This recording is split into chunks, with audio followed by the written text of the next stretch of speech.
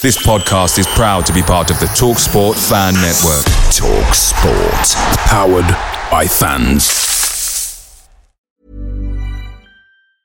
Cool fact, a crocodile can't stick out its tongue. Also, you can get health insurance for a month or just under a year in some states. United Healthcare short-term insurance plans, underwritten by Golden Rule Insurance Company, offer flexible, budget-friendly coverage for you. Learn more at uh1.com.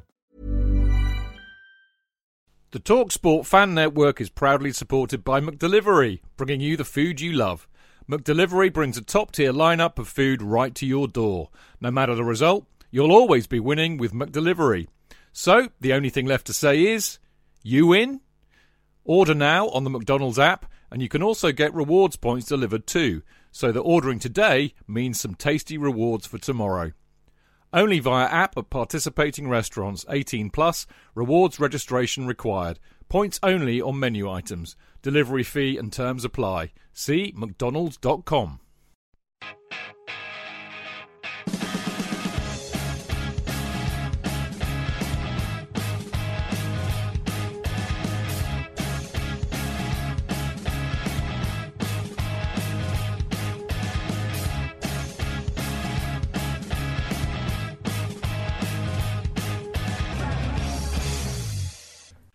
Welcome to the Chelsea Fancast. I am Stanford Chidge, and this is our kind of little addition to the normal Monday and Friday night shows, which we call In Off the Post, because it is where we basically, when we get a whole load of emails and letters and what have you that are too many to fit into our Monday show, we do a little kind of one-off In Off the Post show, which is what we're doing tonight. And, of course, as ever, I am joined by the premium voiceover artiste of his generation, the one and only Jonathan Kidd. Who better to read out emails from the listeners than you, JK? Chidge, thank you so much for the smoke blown firmly up my fundament. No. Thank you so much. Thank you. It is, in fact, of course, it's in off the post, as in post bag. Indeed. An expression we don't hear much anymore, do you, really? A post bag. But yeah, lovely to be here with you, just the two of us. Yeah, just the two of us. Yes, indeed. I quite enjoyed it last week. Actually, it was. I mean, you know, because we thoroughly love and embrace the fact that we have a whole team of people behind the Chelsea Fancast, and we get to play with them. I mean, I've kind of cut it down to 3 a show, haven't I, at the moment, which is a bit naughty of me, but it kind of makes sense. But we never ever really have ever done shows where it's just you and me, and I really enjoyed it. I thought it worked really well. You know, you and I had a bit of fun, didn't we? Very good fun, very good fun. And you don't have to work out whose turn it is to speak next. You just shut up, and then the next one comes in. It was perfect, wasn't it? There we go. Well, we reply to each other, which is, you know, a first. It's a first. It isn't is. It? I know. Right, we've got a whole load of emails tonight, and a few from the website, and a few, I think, a Patreon message or two, which is a lovely little, selection. And the first one is JK for you, and it is from, I think, goodness me, Jacek Ostoya would be my guess.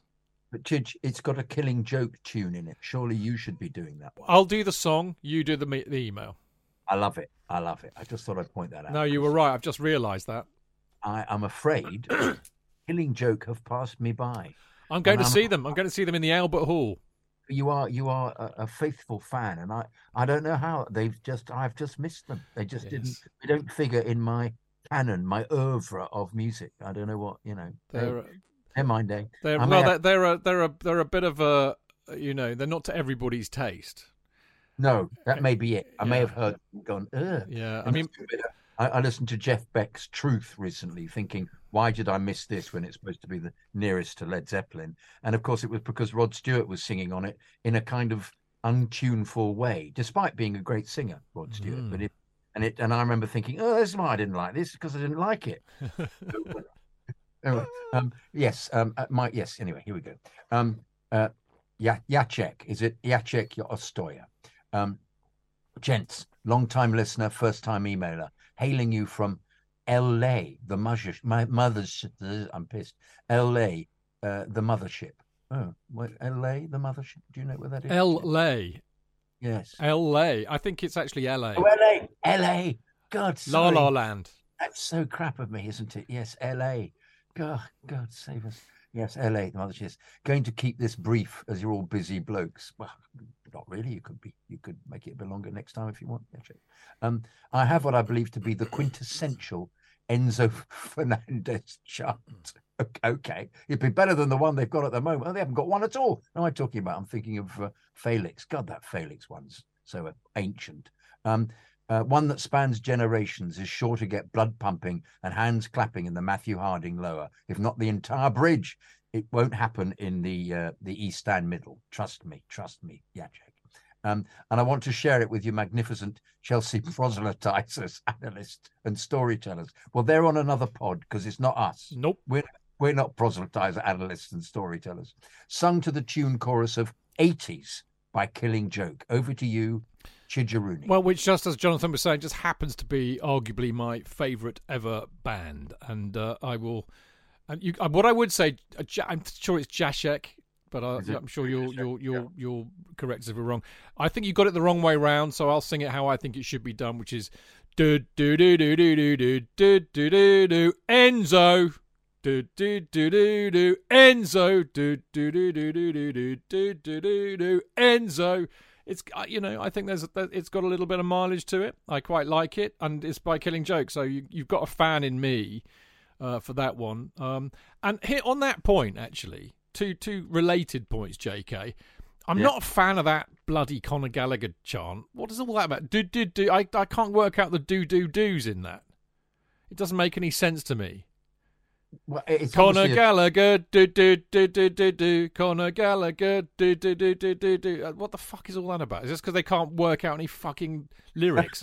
You fucking numpties. No, it's a little riff, isn't it? It's a little riff. It's probably some wanky dance track that should have been strangled at birth. But Conor Gallagher,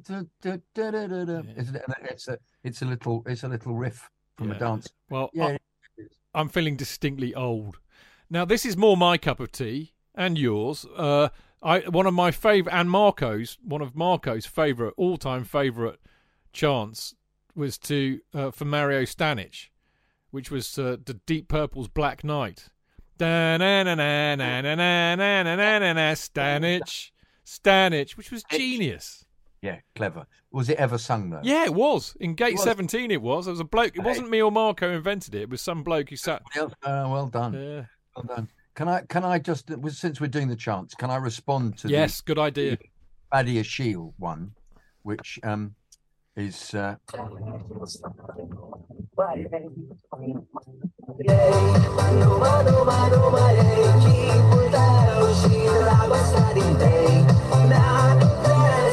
I think obviously that was supposed to be Badia Shield, Badia Shield, which I quite like, but once again, it's slightly esoteric. I mean, who's going to do it? I mean, it's clever. Badia Shield, Badia Shield, Badia Shield, Badia Shield. Clever. I love it, but if I was to start it off in the East Stand, I'd be thrown out. So, I can't possibly do that. So somebody else has to grab hold of that and have a go at it. And then 3 people have to do it regularly, don't they? Yeah. Away. Yeah. And I'm just being very old man about this. All these songs seem to be awful fucking dance tracks, But I will say this, actually. This is talking about a good segue and to try and make this into a 5-hour show. And I noticed this in your wonderful fan bite last night, but I can't wait to talk to Ben McFadden from Borussia Dortmund, and say, mate, what is it with these bloody Germans always singing Bananarama and Culture Club songs? And also, because it's rubbish, mate. Bonnie Tyler. Were they lost in France? No, it was another one. It was. I wish they'd lost in Germany, mate. Heartache, yeah. Well, nothing but a heartache. Yeah. That one. Really? Well, they definitely did the Bananarama one, which of course you knew the original too in the 60s. Yeah. Steam, yeah. And they definitely did a Culture Club one. I recognised that, and I just thought You see, that's the kind. You see, this is my point about chants in general. I sit there being all kind of judgmental and about it, going, "You're singing bloody Bananarama and Culture Club songs here. What kind of a bunch of wanky fans are you?" Right? And now we're getting our lot choosing dance tunes. I think it's time for me to leave, isn't it, JK? Anyway, enough from the grumpy old man here. Right, this is from David Moore. No, hang on, I haven't done that. Haven't you? You've not finished it? I'm so sorry. Yeah, sorry, mate. No, that's okay. Well, we're supposed to do it ad nauseam. Well, I think somebody tried for 3 bits, and that'll be the end of that. Three goes. And I think it's all right. Leave it alone. It's good. I like it. No, but it's a riff. Once again, well, why not? They're all riffs. No, they're not all riffs. This is the trouble. Anyway, the recent ones are. Thank you. Love all you do. Love the commitment to Chelsea, the club. We all love. Love the banter. Love the analysis. Love the venting. Love the guests. Love the therapy. Love the show. Love the love. Yes. Great stuff. Great stuff. Love it. Good one to start of. LA Chelsea Blues. He's at. I should have finished at the end. I'd have said LA. Get it. I get it. Proof are needed that JK and I never read these beforehand. Exactly. Which I like it because they then becomes of the moment, I like that. I agree. Right. Second time round, this is from David Moore. He says, "Dear Chidge and JK, long-ish time listener, first-time writer, I write this to you after listening to your Off the Post email special whilst milking 2,000 cows in rural New South Wales, Australia." Bloody hell, that is a first for this show. Well done, David. But they won't be done individually, Richard. Oh, really? I was hoping they kind of would. What they were like? Then you go round each one, One each go one. Here you go, Bertha. It's your turn now.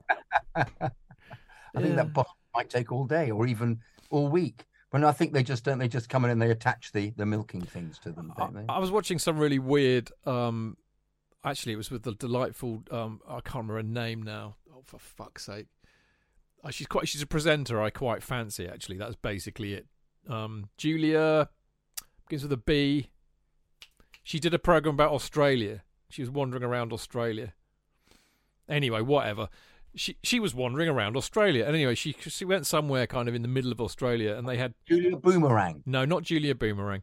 Anyway, she went to some ranch, and the ranch area where they had their cattle was bigger than Wales.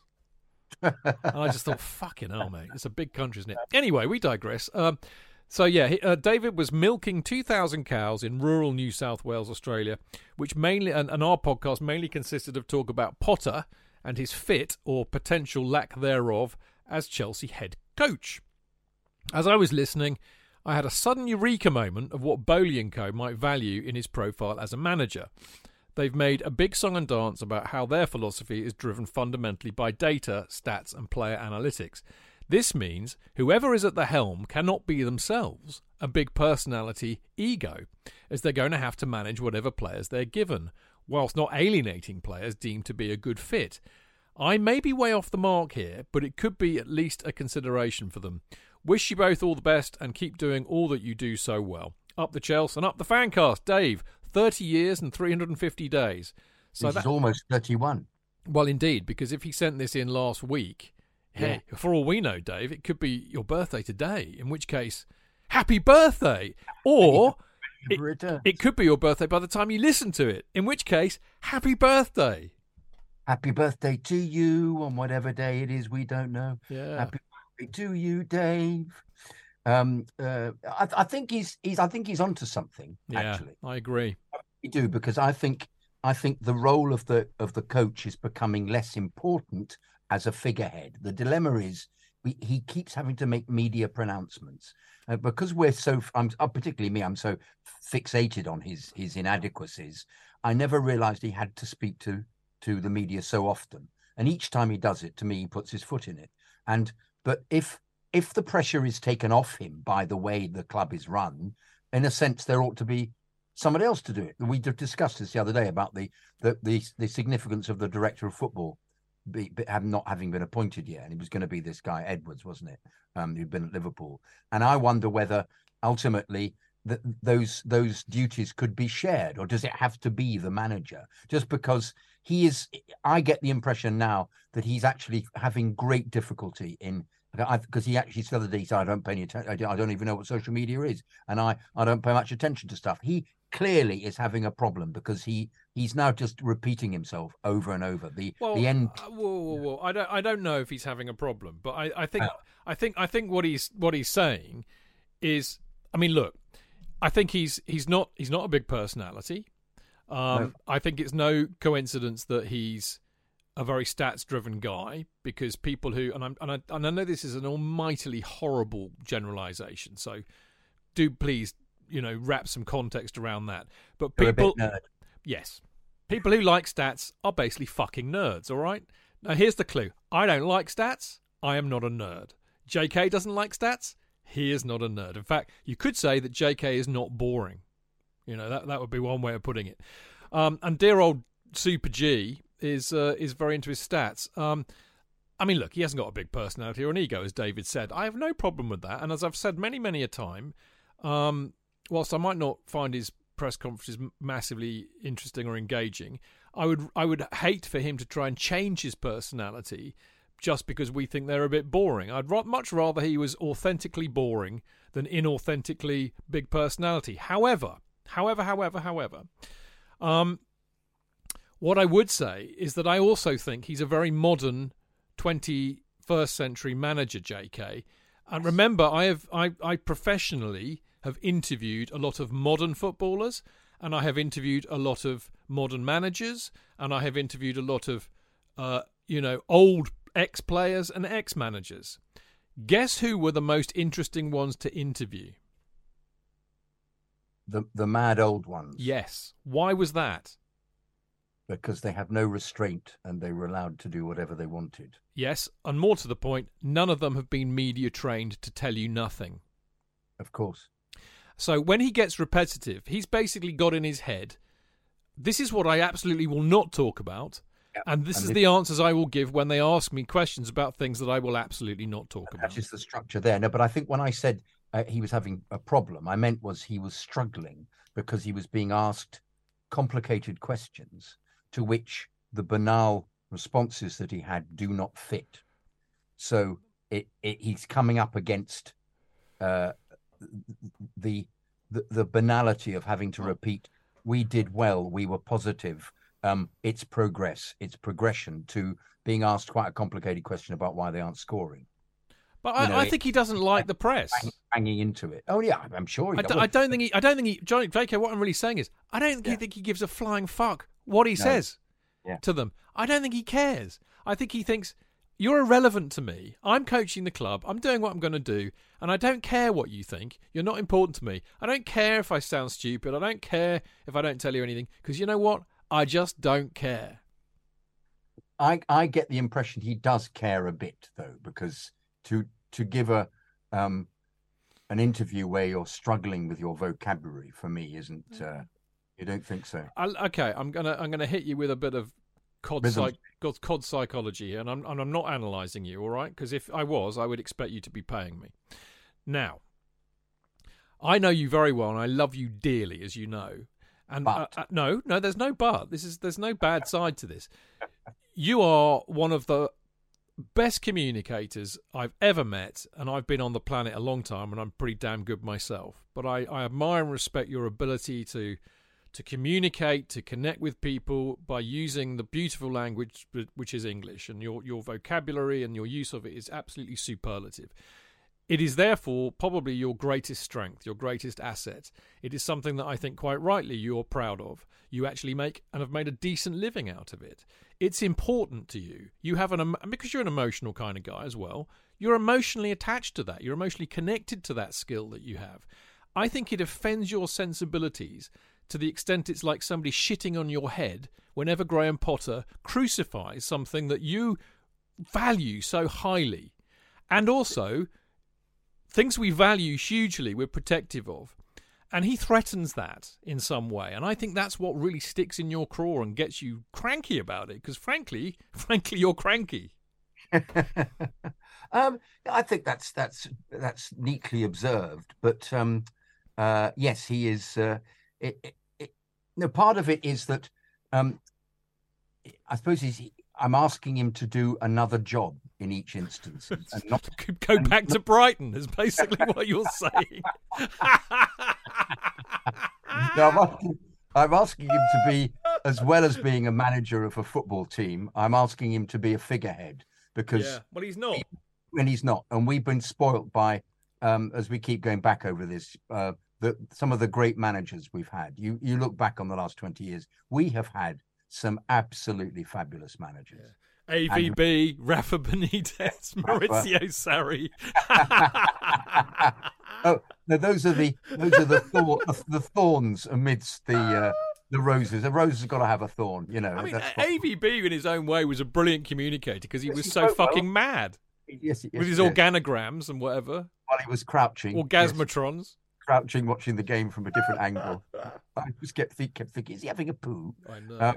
But yes, apart from those obvious, well, even Benitez is always a pretty good communicator, even though we didn't like what he said. Yeah, but I didn't. I mean, I'm sorry, and it is probably borderline racist to say it, but it used to fuck me off with his massively accented Spanish, aphorisms. Like he used to.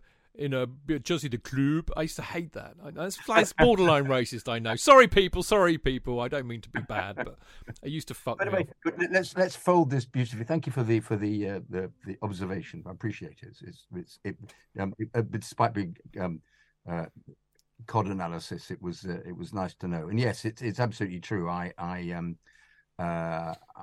like things to be expressed, but I just like decent logic. I like people coming to good conclusions. I like people being honest about what they're saying as well. And I feel part of it is that, as you say, he's done some classes on it, and slightly phones it in. It's not really answering the questions, and it just gets on my nerves. I really do think it's because he doesn't care. Honestly, interesting. Yeah. Because if you're emotionally invested, I piss you off a fair amount on this show, and I say some horrible things about you sometimes when I lose my temper. But I do that because I care. I hadn't noticed. No, it's not working for me. Anybody? Anyway, I do it actually because I'm emotionally invested in this show, and I'm emotionally invested in you, so I care. So sometimes my emotions get the better of me. If I didn't care about you or the show, I just wouldn't engage with you, would I? And I think that's what we're talking about here. It's not important to him. The relationships that are important to Potter are Bowley and the management team at the club and the players, because his interaction and emotional engagement with them dictate how well he does or not in his job. The media won't, in his view. I mean, I disagree. I think engagement with your stakeholders is massively important, and I think he's underestimating that. But fair play to him. I mean, look, we don't know him. I'd never met Potter. I would love to meet Potter, actually. I would love to sit down for an afternoon and talk to him and really find out what makes him tick. I suspect he's a much more emotionally intelligent and driven than any of us are giving him credit for. But I think he's being a smart, in his own head, he's being a smart guy and choosing to ignore what he doesn't think matters. It's mind over matter. What minds doesn't matter, what matters doesn't mind. Or he gets very nervous about having to deal with the media. Yeah, maybe. And resorts to platitudes. Yeah, maybe. We don't know. We're just hyperventilating and hypothecating. But anyway, we can get on to more. But well done, David. Nice to create that kind of discussion. Well, the answer to David's question, none of which we've given him, is that what's the role of stats in here? And I don't. Do you know what, David? I don't know, because Tuchel actually was very famous for being a stats-driven coach. Everything he did was really driven by stats. But I think Tuchel got people in a different way than Potter. But I think the fact of the matter is, old farts like me and JK, who don't really give a toss about stats and all about it's all about the human side of it. Kick them up the bollocks if they're out of order and give them a cuddle if they need. That's long gone. I mean, all football clubs now are stats driven. It's a big global business for most of the big Premier League clubs, and it's just all about analysis and stats. So yeah, but you're bound to have a manager who's going to be driven by that. So I think in that respect, I don't think he's really any different from a lot of them. But that's just my personal opinion. It's your turn now.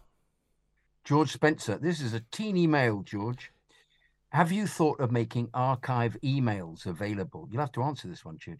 I'd have loved to hear the post-Ovrabo episode, the ones from the run to the Champions League in 2012, and the episodes from when the fat Spanish waiter was in charge. Well, yeah, I should also say George sent them in 2 other emails as well, and then told me not to publish them because I don't know why, really, because they were all rather good. But maybe you'll explain in your next email next week, George. But do you know what? I don't really know the answer to this. You would have thought I should do, don't you? I don't think we did emails back in those days. I mean, I remember when we first started, we used to read out a lot of Facebook posts. We didn't have many people who listened in those days, let alone, I mean, you know, I can remember when we had about 50 people in our Facebook group. And I do know we used to read out a few of those, but we never used to get long emails. I can't remember it, but I seem to remember there was like a Rubicon moment when somebody just sent in this massive email, and in the spirit of, you know what I'm like, you know, everybody's making short form content, so I would always try and make long form content just to be a contrarian. I got this huge kind of 3-page letter, and rather than toss it in the bin like everybody would because it would take half an hour to read, I thought, oh, no, this will be fun. Let's read it out. And maybe it all started from there, but I couldn't for the life of me tell you when it was. But I have a feeling we weren't really doing emails then. That's my gut feel. We weren't doing emails when I started. There you go. Yeah. It's around the same time. I mean, you were...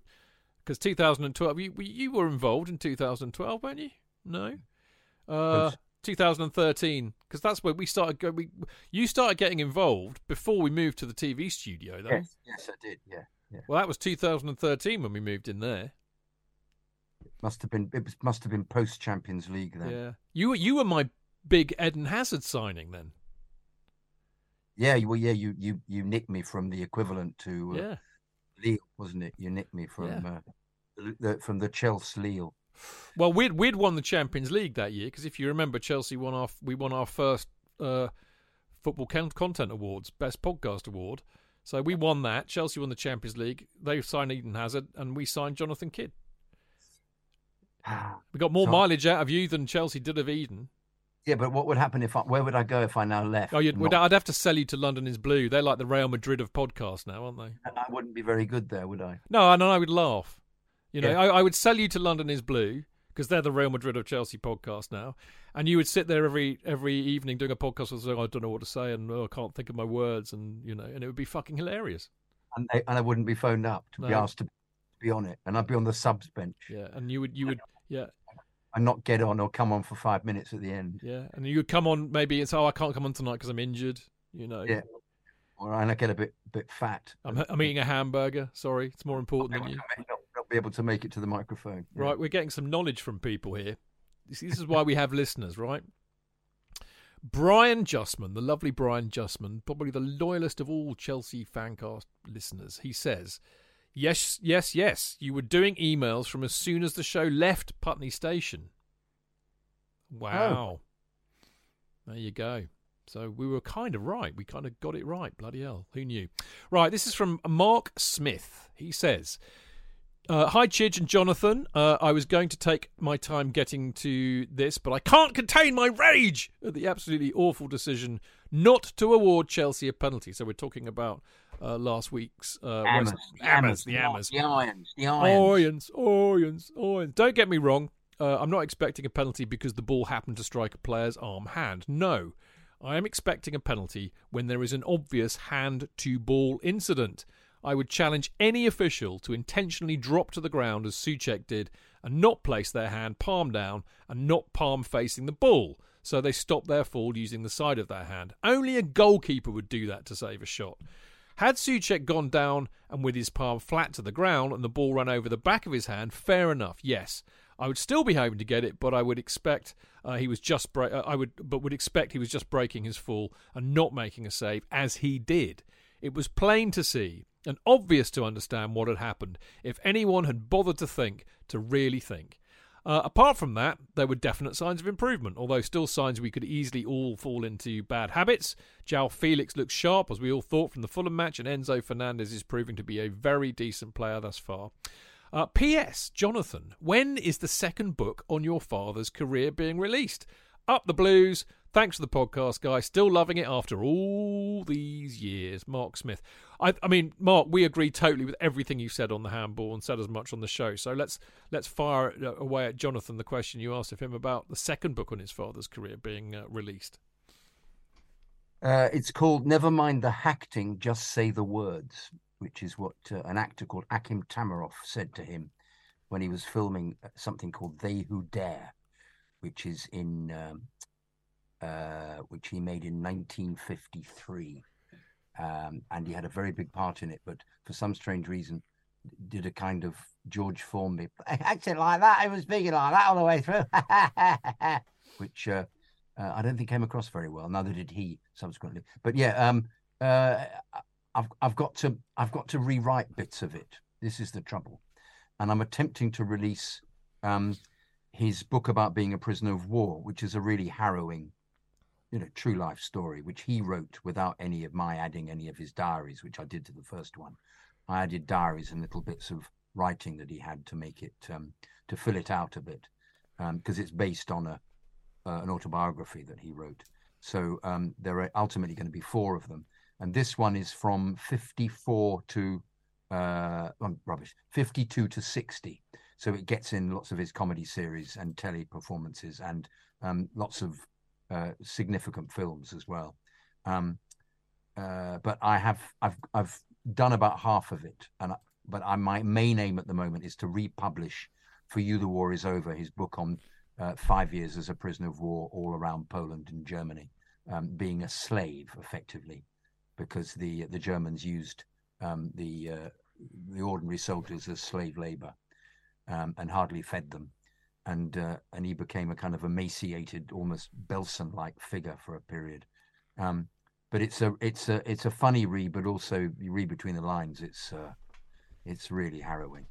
And I'm having a problem with the printing of it, because I foolishly, and then everybody knows about printing out there in radio land, but I scanned the book, and if you scan it and then attempt to get it, and you make it into a Word document and then attempt on it, when it's sent back to me as a proof, there are just hundreds of punctuation errors, and you pour through it, fine-tooth comb, and change it all back, and it's fine. And then when they send it back to you again, it's got more punctuation errors. And I've done it 6 times, and I'm now having to type it out myself. So that's first. And then the next one, the long answer to your question, Mark, I'm sorry. It'll probably be June, I would think it'll be out. But it carries on. It's fun. It's a fun read. He was a fun man, my dad. So, and it's full of lots of info about all the films and the people he worked with. We're getting slightly more into comedy world, as I say, because he started doing lots of comedy tellies with Arthur Askey and Benny Hill he worked with, and Tony Hancock, and then Hancock's half hour.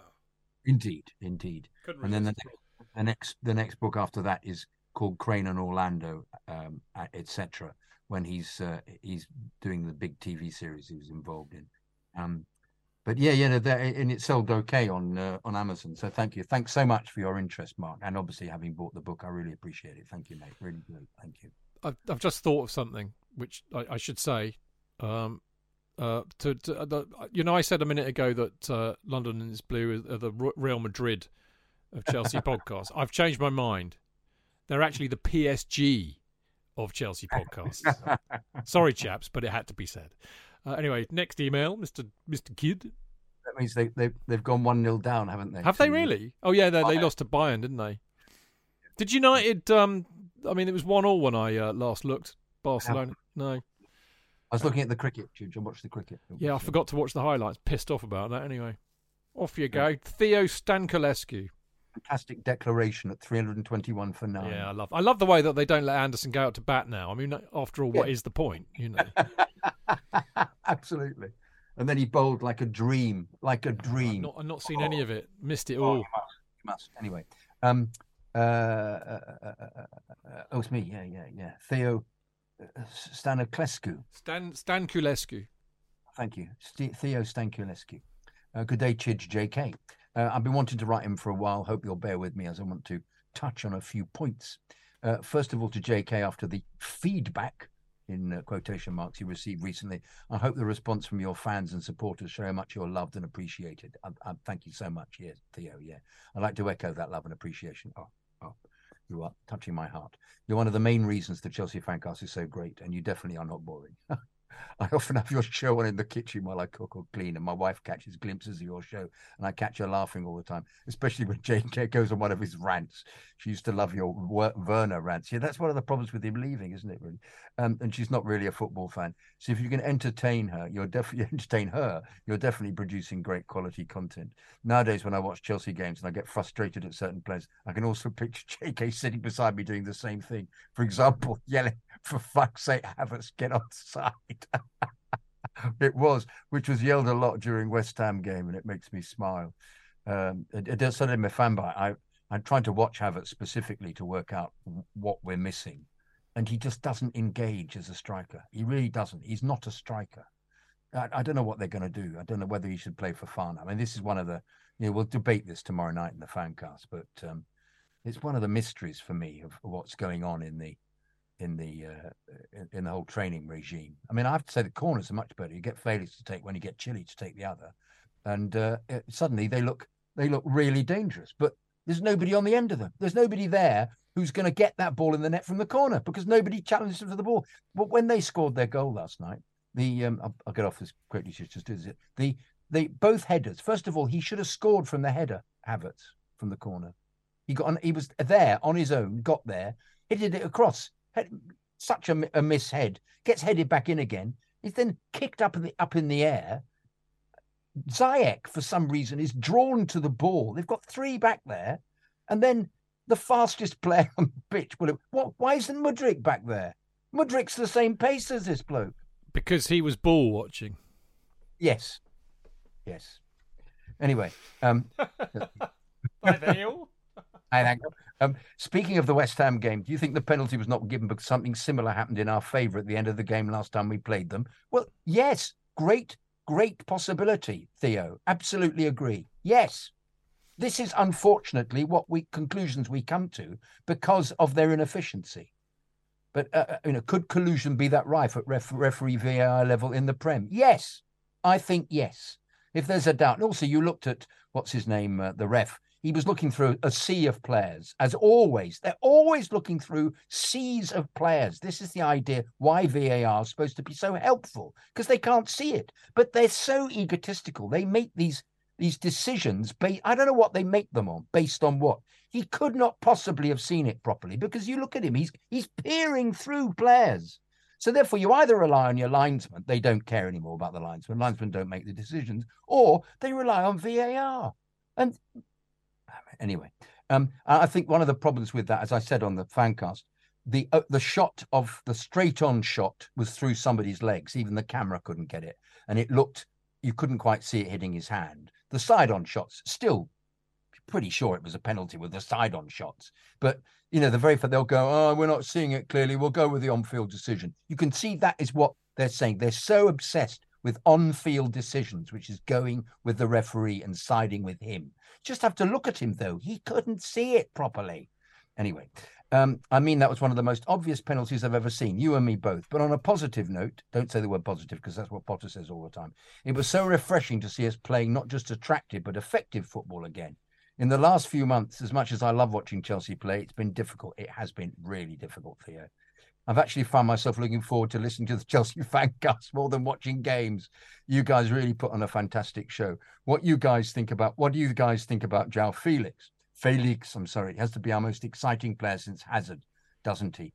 Could he be bought permanently in the summer, do you think? I'm sure Atletico will make us pay a handsome price if so. Well, there's a theory, isn't there, that they put him on at 140 million or something. I read 107 million. That was talked about. But that was, that was probably a made-up story in a newspaper. Hey, but he was on. They put him under he signed a long-term contract. They'll try and stiff us for as much as they can, knowing that we'll pay stupid money. They'll get it. Yeah. They will get it. We don't care.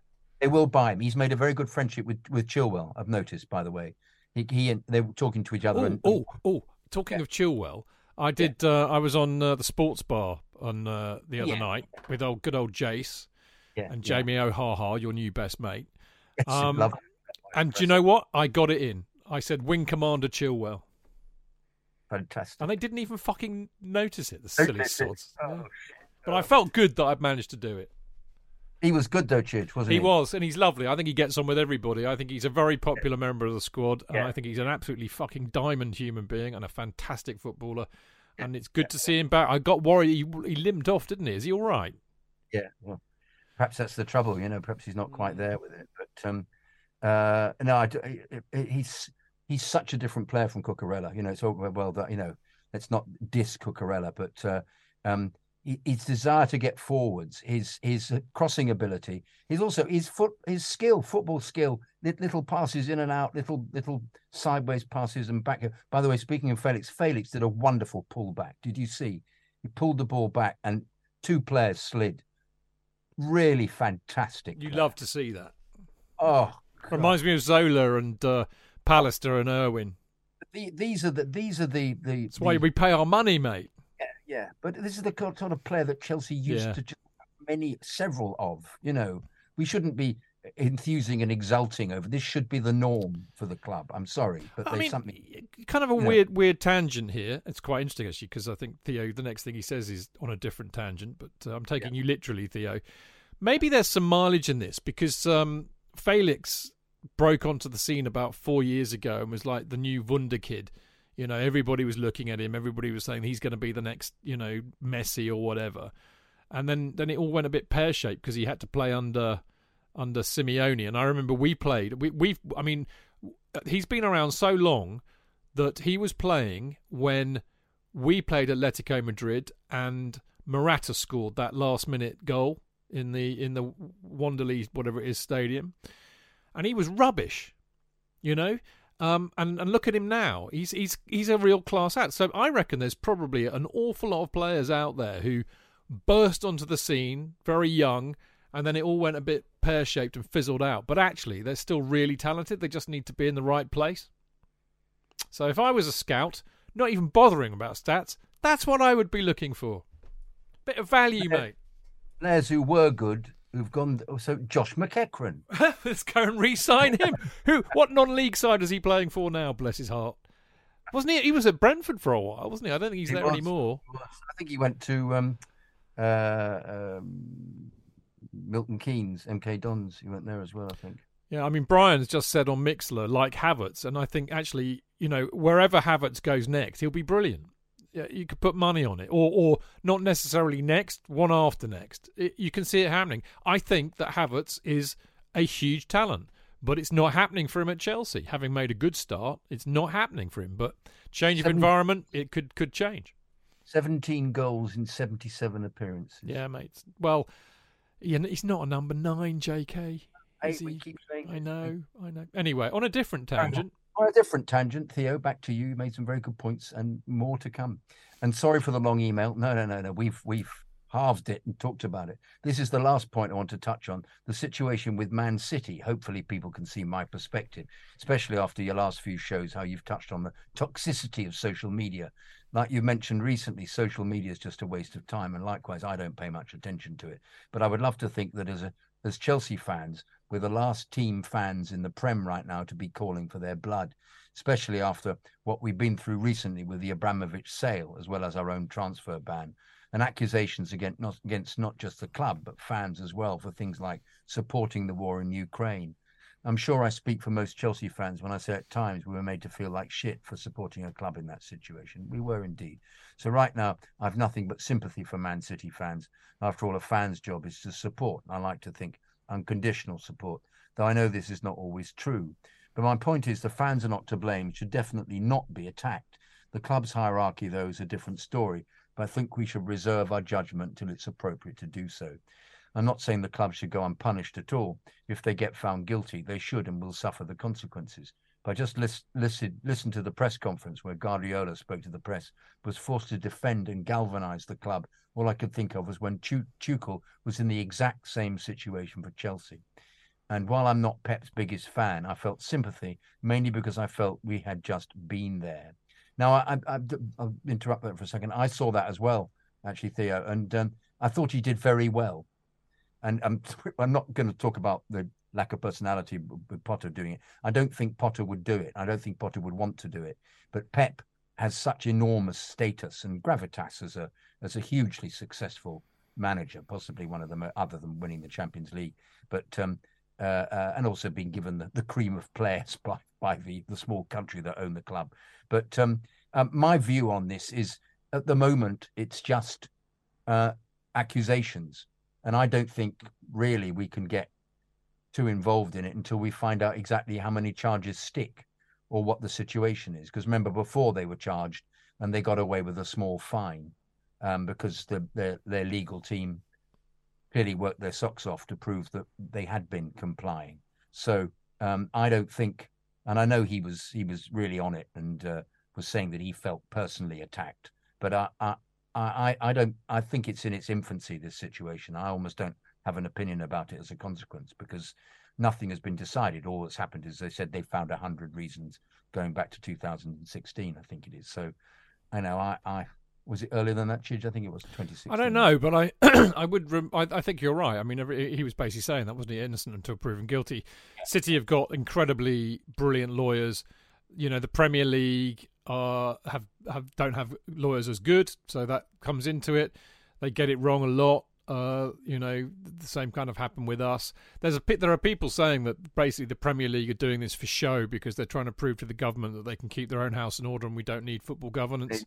Yeah, true. I wouldn't be surprised by that. And I'd just like to piss on, you know, Theo Strawberry Patch a little bit about Pep, because Pep also said when these rumours were doing the rounds about a year or so ago, he said, if City are guilty of this, I will resign.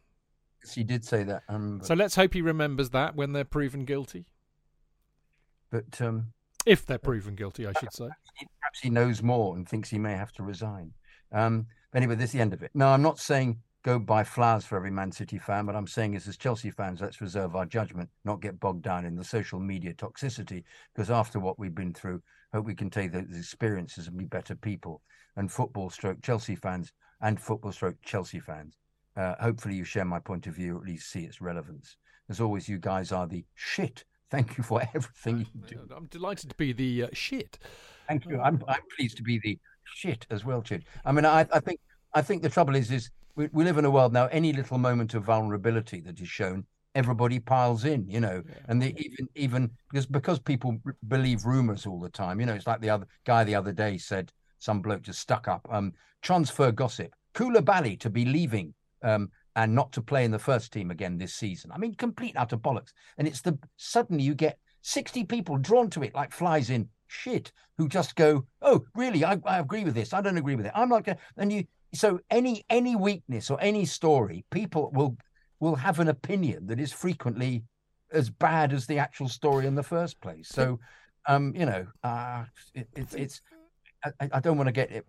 I personally just want to see how it pans out. Yeah. But the toxicity is bound to happen because people want to find fault with something that's a success. But this is the problem and the symptom of social media, as Theo was saying. And I think I often think, I mean, okay, you know, there's a massive place for tribalism in sport, football especially, and I'm a massive subscriber to that. You know, you want to get one over them.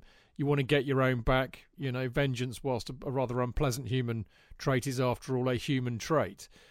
Sometimes I do think that we also need to recognise that you know, whilst we all love our teams and we love a bit of tribalism, we're all football supporters at the end of the day as well, which actually sets us apart from another group, another bit of othering, which are all of those people that are not football supporters. So we do share common ground with all the people that we rip it out of and despise week on week, because we all love football. So Theo, I agree with you. I know I've got mates who are City fans, and if they get hammered through no fault of their, I mean, this is the point. It's always the supporters that suffer.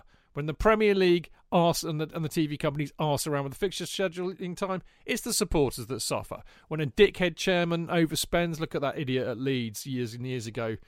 You know, when they muck it up, it's the supporters that suffer. You know, the supporters suffer all the time. And I think we can have some empathy with fellow supporters when, through no fault of their own, you know, they're the ones that cop it. So good point, Theo, well made.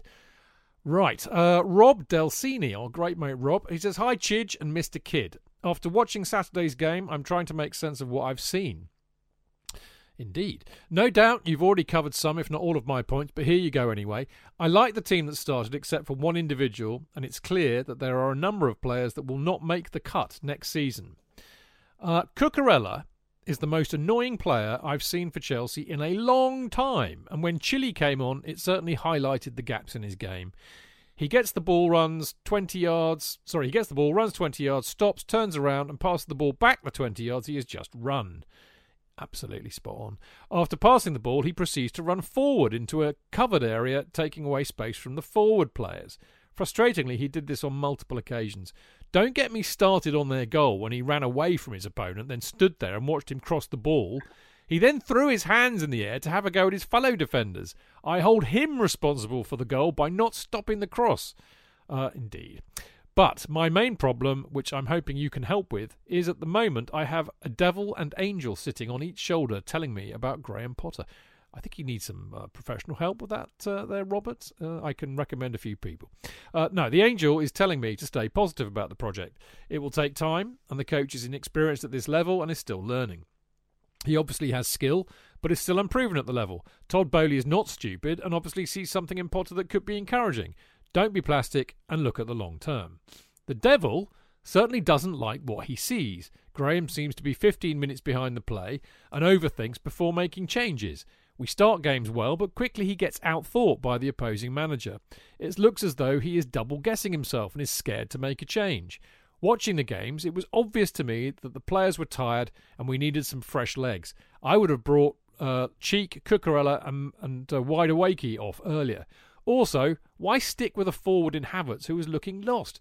Give Fofana 20 minutes in the end to make a difference. Go on, son. Go and get me a goal.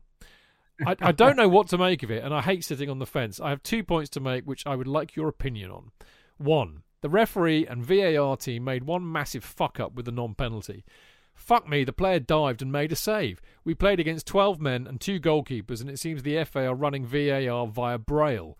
Also, at one stage, Cucurella passed the ball to Mudryk, who clearly got cleaned up, which was a bookable offence. Yeah, I remember that. It was Kufal, who should have been sent off about twice, as I recall. I looked at the replay, and the fucking referee was looking the other way. Nothing was given, and the assistant and the fourth official would not want to undermine the pompous referee on the pitch. Spot on. My theory is the pompous nature of the referee's boys' club does not like VAR as it undermines their authority while on the pitch, so fucking it up will eventually lead to it being disbanded, therefore giving full power back to the referee. That's quite a leap, Bobby D, but I kind of like it. 2. Just something left field. If I was a player on the bench, I will want to be ready to get on, but it seems they have to run back, get dressed, put their shin pads on, do some homework, sometimes go to the toilet, and then get ready to come on. Surely this can be sped up. If you start the game, you play for 90 minutes with your shin pads on, so warm up with them on. Warm up in your shirt so you are ready. And surely you can understand what your role will be, so do your homework earlier. It's very frustrating when you want a fresh player on and it doesn't happen for 15 minutes. That's a brilliant... I've not noticed that, but you're absolutely right. Anyway, thanks for the great work, and hopefully I will feel better Tuesday after listening to the pod. Take care, Bobby D. Can I just talk briefly about the 15 minutes thing, the doing their homework? The trouble is they can't be told where they're supposed to be playing or what they're going to be doing because the game will have evolved in that period. So it's a response to what's happening on the pitch once they're brought on. So that can't happen. But the thing about the shin pads, I agree really, because we used to go and play having got ready in your bedroom. There'd be no changing rooms when you got there, or they'd have been vandalized and all the doors were broken off. So you got changed already and put your tracksuit on. So you already had your tape and shin pads on. But perhaps modern players don't do that. Perhaps they have to get into the moment and be rubbed and massaged or something. The referees thing. In fact, we used to have to pay extra for that. Did you? Yeah. That was pre-game or after the game, post-game. Both, obviously. Oh, both. I'm so sorry. Yeah, to each other, or did you hire in? No, we had to hire people. Oh, good, yeah. So, refereeing wise, Bobby. I mean, Bobby, you are just repeating what I've said, Bobby. You know that the appalling pompousness, that line, that great line, looking the other way. Nothing. The assistant and fourth official would not want to undermine the pompous referee on the pitch. Is absolutely spot on, absolutely correct. And the worst offender in this has always been Taylor, who did not want ever to be told that his decision was wrong because he was in charge, and everybody defers to them. And this is something cultural within the whole of the cabal of refs, that they are the big I am on the pitch. Le grand fromage. They are indeed. They are big cheeses. They are top bananas, and everything around them is supposed to assist them. And I have to say, the best of them for me is Michael Oliver. And one of the reasons, and he makes mistakes, but one of the reasons he is the best is he's up with play all the time. His positioning is great. So he doesn't get into a position where he can't see what's going on. And if he does, he's very good at asking his assistant.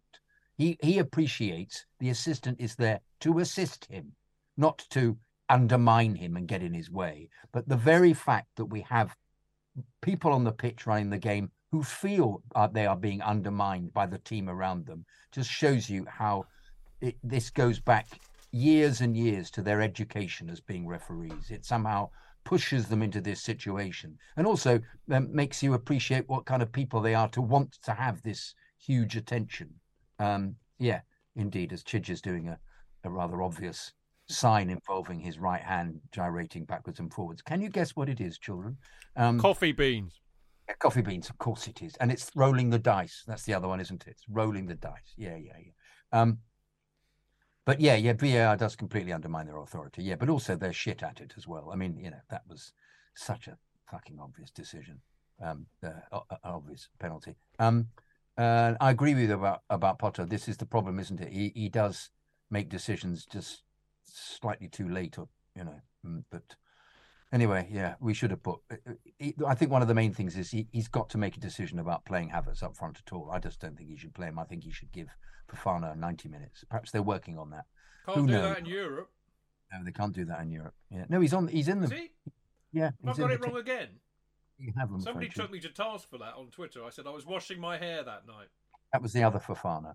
Wesley is in there. Perhaps I've got that wrong. But yeah, I think they made a ridiculous decision not having Aubameyang in the setup. But then, who would you not have? He wants to have Mudryk, who didn't excel the other night.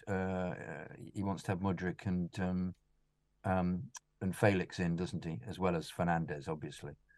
But yeah, I think I've answered from my point of view. Yeah, I think that's good. Thank you. Well done. Well done, Bobby D, as always. Good stuff. This is from Alex Rodriguez. Mr. Chidge, Mr. Kidd. Firstly, thank you for the show and the amazing work you do. No, shucks. I'm writing this after cooling down from yesterday's game versus West Ham. The first 20 minutes, while we controlled, played really well, should have been two or three up by then. Back to TT times. But! Exclamation mark, exclamation mark, exclamation mark. After that, West Ham started to put pressure we could not cope with.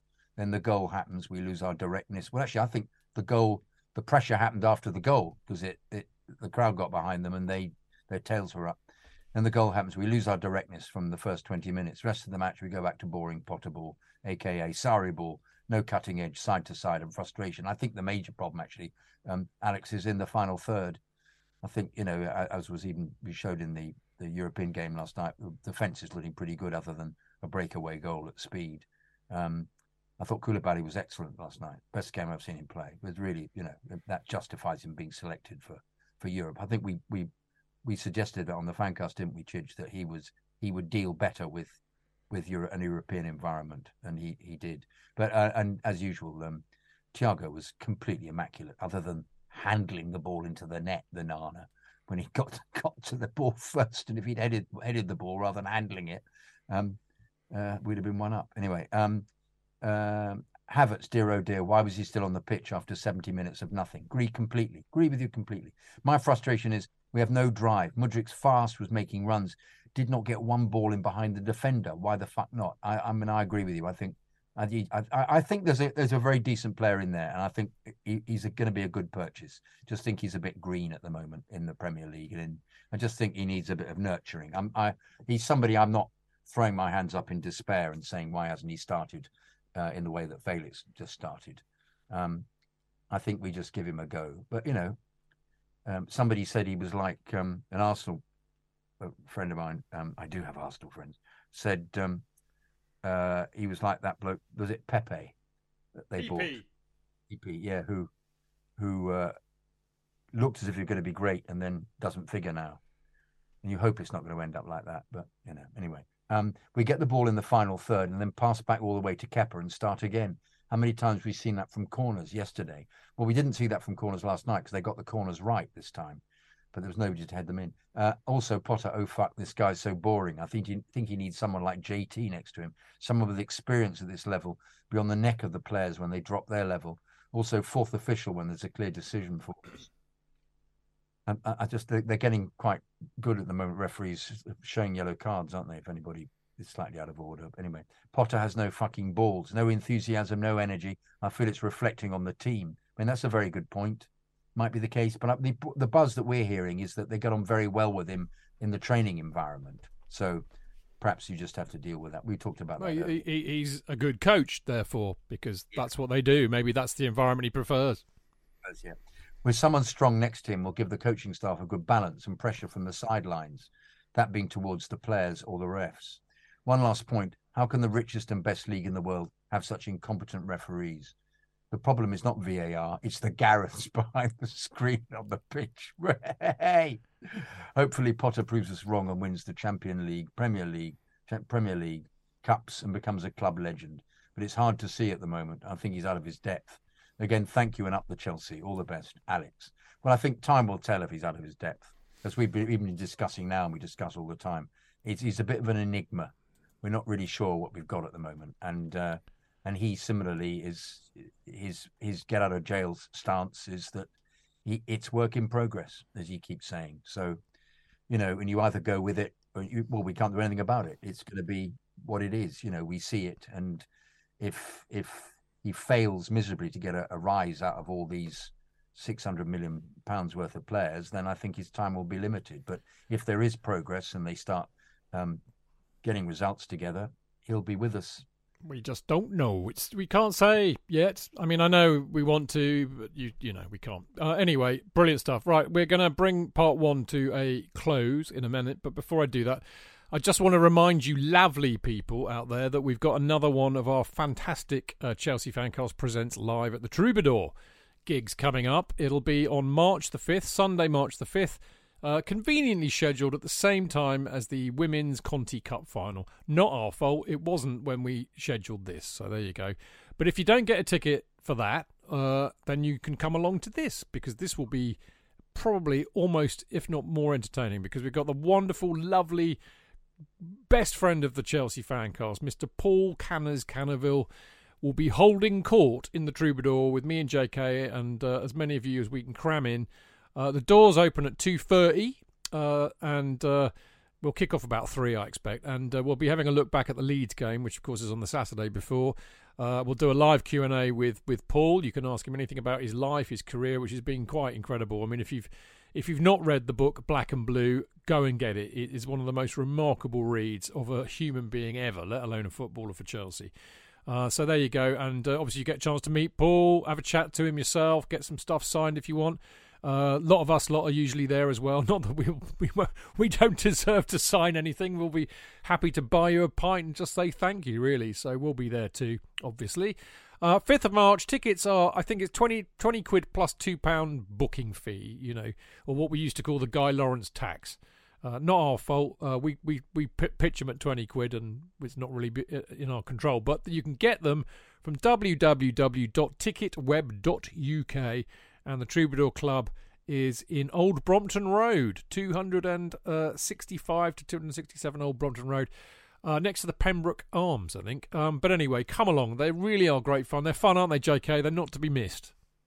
Fantastic. And he'll be a really good guest because he's a top man and very emotional chap and loved playing for Chelsea and loved scoring goals for Chelsea. And when I watched him, you saw that he loved it. And he had you watch some videos of him if you can. He had a very direct pumping arms and legs style that was specialty to him. It was his own particular style, and he changed matches when he played for us. He was a terrific player, and he expresses that really well in his interviews. And you get the joy and the love that he had for playing for Chelsea, and it ultimately ended in such.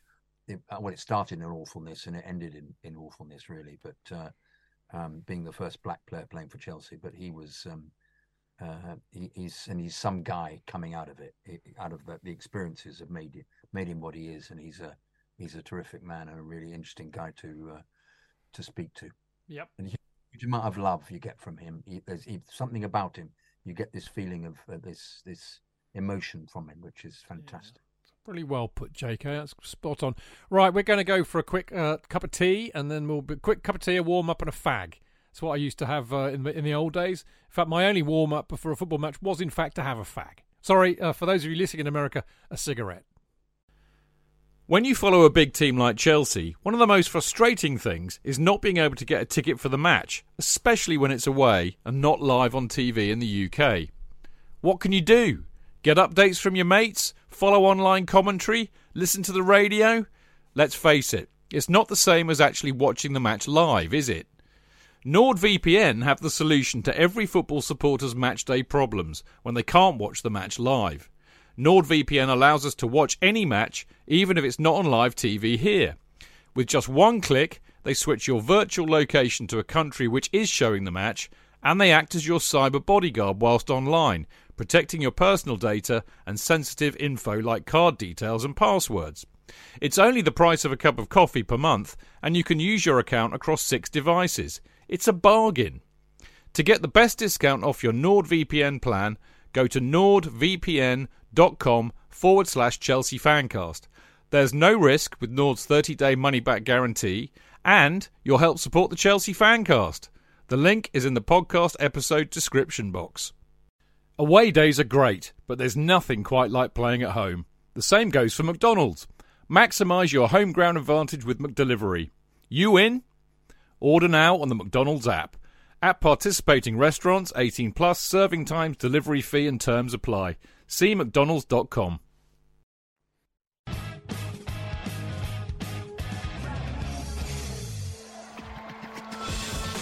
Real fans, real opinions.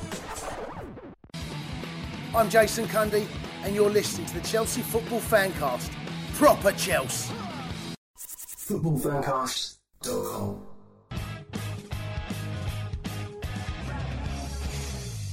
Welcome back. This is the Chelsea Fancast. It's the In Off the Post, our little kind of, weekly roundup of the correspondence from our Chelsea Fancast listeners, which is wonderful, very erudite and wonderful people that you are. And when we have too many emails to read out on the Monday show, we shove them all into In Off the Post, our special show to accommodate just that. I'm Stanford Chidge, of course, and as always, the wonderful MCC member, Mr. Jonathan Kidd. Everybody at home, Chidge is only saying that because I've got my MCC cricket sweater on because it's a bit chilly and I don't play cricket in it, so I might as well just wear it. You a playing member? I was a playing member. Yeah, I thought you might be. I made 106 in a game, not out at Woodford Wells, and the match manager said, "Well, you're in. You're qualified. Just come and buy me a drink. Just prove you can hold a conversation with me, and you're in." He said, "Anybody scores 100 in a club game," he said, "You're in. You're in." And I had some nice experiences playing with ex-county players for a couple of years for the MCC. But it unfortunately was interfering with my work. In fact, one occasion I changed an audition and phoned up and said, "Would it be possible to come tomorrow if you're casting tomorrow? Because I want to go and play cricket." And the casting director phoned my agent and complained. My agent said, "What are you? Are you a cricketer or are you an actor? What's going on?" And I said, "Well, the problem is," I said, "I've been selected to play for the MCC against Club Cricket Conference at the Moat, and I really would rather like to play in that." And he didn't like that very much at all. But poor show. Yeah, so, good to see. Sorry, go on. Esoteric cricket chat there for a moment. It was, wasn't it? Now, on with the emails. We've got one from the lovely named Barrett Duperon. And Barrett says, "Hello, Chidge, JK. Is it just me, or does Potter have the feel and attitude of a caretaker manager? The big name gets sacked, then a wet blanket comes in and draws a bunch of matches while they figure out who is coming in next. Or did I read it wrong? And is he really a malfunctioning AI robot with broken programming that allows it to adapt and improve at an insane speed? What have you been smoking, Barrett? Anyway, or did I've read that bit. Maybe I've been smoking something. He does need time, but there has to be some sign of a plan or idea. He was at Brighton for 3 years, and he consistently went on winless runs, and the team struggled to score goals. This is very true, Barrett, a point that I pointed out 6 weeks ago maybe, and I said, have you seen his stats for Brighton? And oh my God, I said. Anyway, you're dead right. Cue the big money move to Chelsea and Brighton perform better and start scoring more. You can argue it's his team mostly and his setup, but it turned around once he was gone. If Potterball takes that long to implement, why would anyone want that at the club? At any club with any manager, not just Chelsea, if it's going to take him seasons to implement his ideas, what happens when new players come in? Yes, he's had to deal with a lot of injuries, but any successful club will have to deal with that, winning multiple competitions. What is he telling them at half-time? Does he give them sleepy time tea and pizza and say, all right, lads, you're giving too much energy and passion. Let's pull it all back, right? What are we going to do? What we're going to do is come out slow and sloppy for 20 minutes or so. Then I'll make subs that don't make any sense. Yeah, I really should have done this in Potter-esque, shouldn't I? What is he telling them at half-time? Does he give them sleepy time tea and pizza and say, all right, lads, you're giving too much energy and passion. Let's pull it back, right? What we're going to do is come out slow and sloppy for 20 minutes or so. Then I'll make the subs that don't make any sense. And we'll barely draw the match. Right now, finish your slice and cuppa, and let's quietly and politely go back to the pitch. How was that, JK? It was a good caricature, Chidge. It was, and it made its point very well. But it wasn't quite in the JK class, is what you're really trying to tell me. No, I know he's difficult to do, Potter. You know, did you just do any old Brummie accent and leave it at that? I reckon. I think that's exactly what you do. I think that conveys it. I think you did it well. Thank you very much. Okay. Don't call us, we'll call you. Ultimately, I think he knows it's only a matter of time before he's replaced. From everything that's said, we know he'll be there until the end of the season at least, and possibly next. Unless Bowley and co get tired of the excuses and results, eventually they'll see that Potter is a weak point and replace him. They're doing that with every aspect of the club, even though they gave him a long-term contract and thought he was the guy. They have to feel. They have to have a feel. I'm not sure what this means. He was the guy that. Feel. What? Have a feel to them. Right, have a feel to them. They will. I'm missing a comma. That's my excuse. They will pivot if a decision is wrong and correct it. From everything that happened in the transfer window, you can tell they are rich guys that don't like to lose. Well, quite. I hope he proves me wrong. I really do. I hope he's able to improve and we start winning. At the end of the day, it's about the club and the fans. They could dig up someone's dead nan, dress her up, and weekend at Bernie's on the sideline. Well done, that's great. If it's what it takes for Chelsea to be successful, the press conferences and half-time talks would be a lot more exciting. Thanks for everything. Up the Chelsea, Barrett Duperon. I mean, I think this is a really interesting email, JK. Not least because it made me laugh and also gave me an opportunity to do my Potter impression. But I know one should never really take, Twitter is not a barometer of anything sensible or real. This we know. But I have sensed from wider sources than that, from a lot of people whose views I respect as being sensible, non-frothing at the mouth Chelsea supporters, this is quite indicative of that. People are thinking he's not the one. He is not, he's out of his depth. But at the same time, weirdly and conflictingly saying, but we really hope that he succeeds. So it's kind of a weird situation. There seems to be quite a lot of bonhomie towards Potter. People want him to do well. They want him to succeed, but they just don't really believe he's the man to do it. I think it's partly because they're being fed the fact that Bowley is so keen on the club being such an enormous success that they can't believe that they would have employed somebody inept. And so it's almost the mystery of the training field that they're allowing to take place. And what we see, supposedly, the consequence of the training field is in front of us at games. But then nothing seems to be working terribly well at the games. And we then try and work out what the problems are. All right, we've worked out they don't put the ball in the net and they need a number 9. But there has been a little bit of improvement. So, and he correspondingly pushes that narrative along. by saying, yes, there was improvement. However, we need to get better and better. So he sends, to use the American expression, he sends us a bit of a curveball, doesn't he? By if they were abject and they just kept losing, instead of which they just draw and look reasonably good, and we then make our assessments. I almost feel that we're hamstrung by our own knowledge because we try and interpret what's going on. It's almost like we now know too much, and so we're it's like interpreting song lyrics that you always thought was that had some kind of significance. In actual fact, they don't. They were just gobbledygook. It was just Dylan farting about. He just putting rhymes in, or Bowie. And you used to think, what does that mean? What, particularly Genesis. I was thinking, what does Peter Gabriel mean when he's saying those wonderful words about supper's ready? But in actual fact, it could be all a complete disaster, and it might all be falling apart. But we are guided by the owners, aren't we? Ultimately, but yes, he could be. It could be that he is somebody they've put in to. But they wouldn't put him on such an enormous contract. I don't agree with that aspect of it. But I think Barrett was having a bit of a laugh there.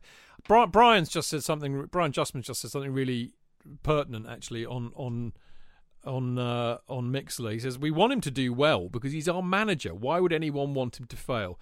I think that's an excellent point, Brian. I have to say, but there's always a but with me, as you well know. I never wanted Benitez to succeed because I never wanted him as Chelsea manager. Now, call me petulant and pathetic and childish, but there you go. It didn't take me long to think Sarri was an absolute abomination for Chelsea Football Club, and I wanted him gone. I think the more interesting example is AVB. I really wanted AVB to succeed. I think we needed something to lift us after Mourinho. We were beginning to see that there were cracks in the perfect form that was Mourinho, and it seemed like a good idea that it was a big old change and something needed to change. And I remember doing interviews with Tim Rolls on BBC, TalkSport, you name it, defending AVB and saying, no, we should stick with him. You should give him time. He's young. You know, he's got a track record. He'd just won the UEFA Cup, as it was in those days, I think, with Porto. He'd almost pretty much gone through an entire season unbeaten with Porto, so he clearly knew what he was doing. And we thought, no, we need to give him a chance. You know, Roman, put your itchy trigger finger away. No. But there came a point when he just thought, the guy's a dick. This guy's a dick. And I think that moment came when we got humped 5-3 by Arsenal. We played with a very high line with JT in it, which crucified JT. And then we started hearing rumours of the fact that he was trying to get rid of Drogba and Frank and Ashley Cole. And you just thought, no, this guy's a dick. And so there has to be a reality check at some point, I think. And I totally agree with your sentiments, Brian, I really do, and I think at the moment that's where most of us lie with Potter. He's our manager. We don't have a lot of control over this, incidentally, but he's our manager, and it's our. And I said that actually, funnily enough, in the TalkSport interview. I said, look, I didn't think he was the right appointment from the get-go. I don't think he's an elite manager, and we're an elite club, but he's our manager, and we should support him, and I stand by that. But I think at some point there is a reality check. However, as you were saying, JK, and I agree with you here. It is a bit difficult, isn't it? Because he is, you can see that there are things that are beginning to happen, and there are some massive mitigating circumstances. Jason said it on the interview I did with him. The whole sanctions completely fucked the club inside and out. The new ownership coming in, massive change there, changing everything in the club, more massive change. You've got a whole team out injured for a long period of time. You've got a whole influx of new players coming in. And we all know that even if you get them at the beginning of the summer, it quite often takes, into the autumn for them to gel. So there are bona fide mitigating circumstances. I just think it's really difficult. I really do, because we just don't know. And I think that's the trouble with all of us when we don't know. We try and fill in the gaps, don't we, JK? Absolutely. Try and make sense of it. Yeah. But also, as you absolutely rightly say, we so want the club to succeed. And if he's part of it, and if he starts getting the results and he starts making decisions that we notice on the field and we think that was clever, that's well done, yes, we're not going to disapprove. We'll be behind him. But unfortunately, it needs to be, the proof of the pudding's in the eating. You need to be seeing something that works. We can't keep going on with it being not bad and almost there. There comes a time where you have to go, actually, this isn't working. To use the great phrase, not working for him, not working for me. So, but then we've established they're not mugs, the people running the club, and if it's not going to work, they'll be the first to be sounding out new people. Yeah. That they may have that. Who knows? There may be somebody sounded out already who's just would you be interested? But that's what happens in most business, isn't it? Definitely. You're not gonna just do what some clubs bizarrely do and sack somebody and not have a replacement. Yes. But Southampton. What about the bizarreness? Yes. Well, Jesse Marsh has said fuck off, hasn't he? Yeah, he has, because they're at the end of the season. I mean, what a mug. Do it. I'll just leave you with this bon mot, which is the great John Maynard Keynes, not John Milton Keynes, as some people think he was called.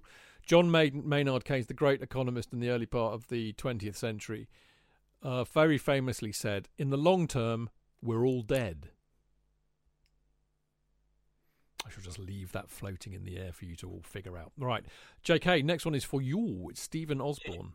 Prior to death, we're allowed to have our views, though, aren't we? Well, no, but my point is, you could, how long do you wait? Yeah, but it won't be. It's not a lifespan before you get sacked if they're not doing very well. No, but my point is that we're all told, well, you just have to give him time. Well, how much time? Because in the long run, we're all dead. Indeed. But as I said, they won't give him that time. No. If it's not working. Anyway, Stephen Osborne, dear Chidge, JK, after the impressive In Off the Post episode, thank you very much, Stephen, when you gave my debut letter prime time, here's my difficult sophomore effort. The one where I hope to avoid second letter syndrome. Yes. But I try not to be the Jams, This Is the Modern World, or even, God help us, Hootie and the Blowfishes, Fairweather Johnson. I don't know that one. I think they got a lot of playtime, didn't they? The plays on the radio because they were called Hootie and the Blowfish.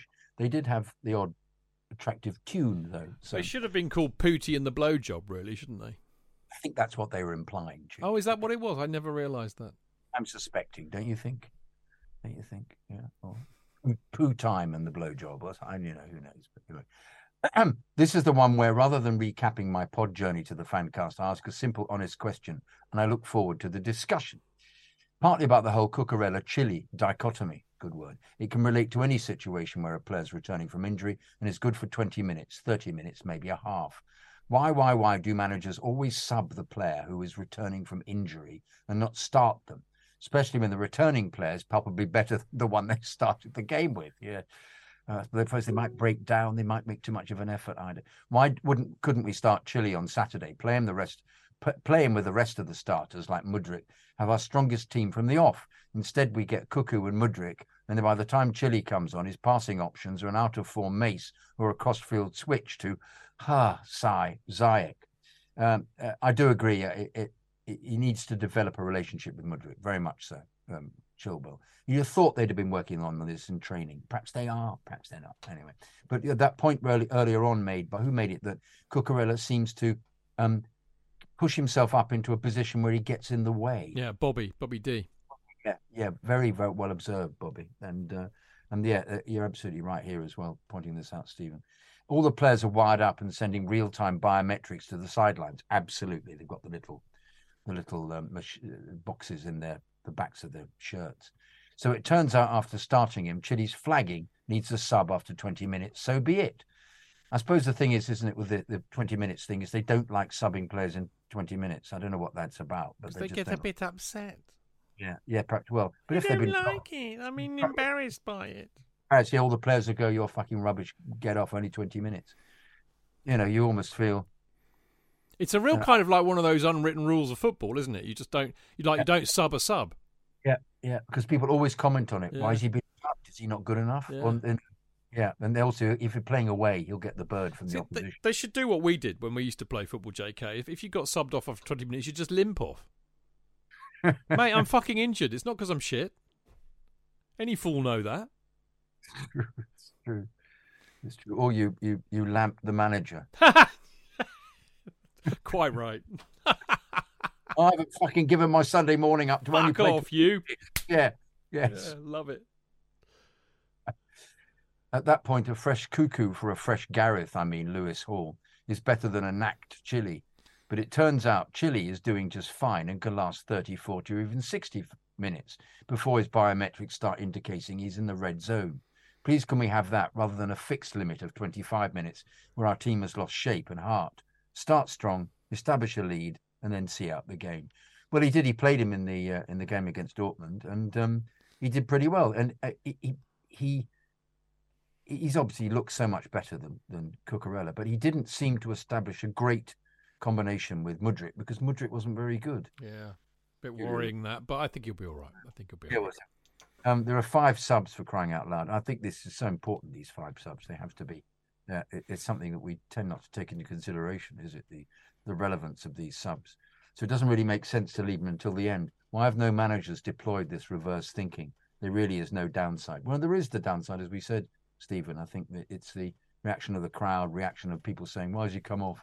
But if a precedent is set, I think it wouldn't take long for that to be the norm. I think you just accept the fact that some players are only on for the period that you want to give them. But it's almost the norm, isn't it? As we said, Chidge, that you give the injured player the back end of the game. Perhaps it's because it's slowed down and you won't be committing yourself fully. I'm not convinced that that's true. Reece James was getting like the first 60 minutes or half an hour, whatever, 45 minutes. I think I don't know if you can definitively say that always happens. But anyway, I could be wrong. Anyway, that's it from Bowley's Barbarians for now. Up to Chelsea, Stephen. Lovely. Good email, old son. And Stephen's one of our newbies on Patreon.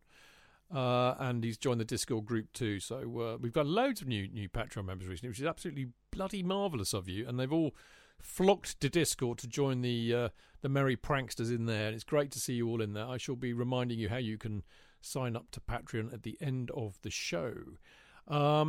Right, Philip Francis, he say, Chidge, I think I need your help with this one. Sorry, JK. No, rightly so. No, he didn't say sorry, JK. I said sorry, JK. Anyway, I thought I wouldn't get attached to another coach after Frank.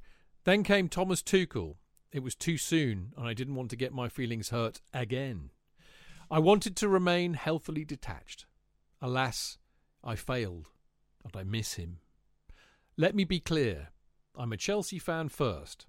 I wanted Potter to work from the day he was chosen as the head coach, and I still pray that he will work, underlined.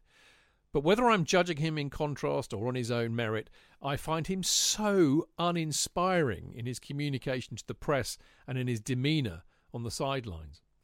I'm wrongly attributing the team performances, or attributing even, if you prefer the English version, I'm wrongly attributing the team performances to this perceived lack of emotion, effort, caring, upset.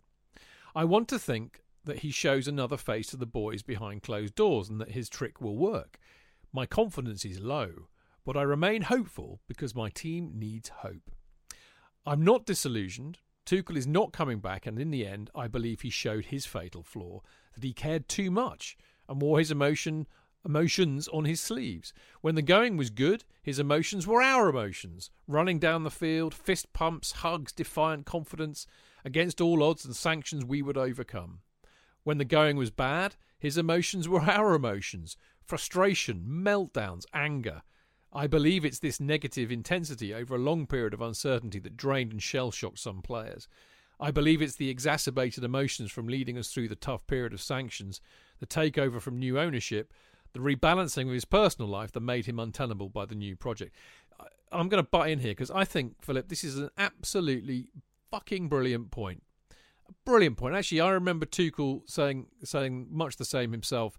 He said, I am an emotional guy. I get over the top. I will apologise to people profusely if I upset people and the players. I will always be a good human being and do that. But I am emotional and it comes out. And I think you make a brilliantly insightful point there.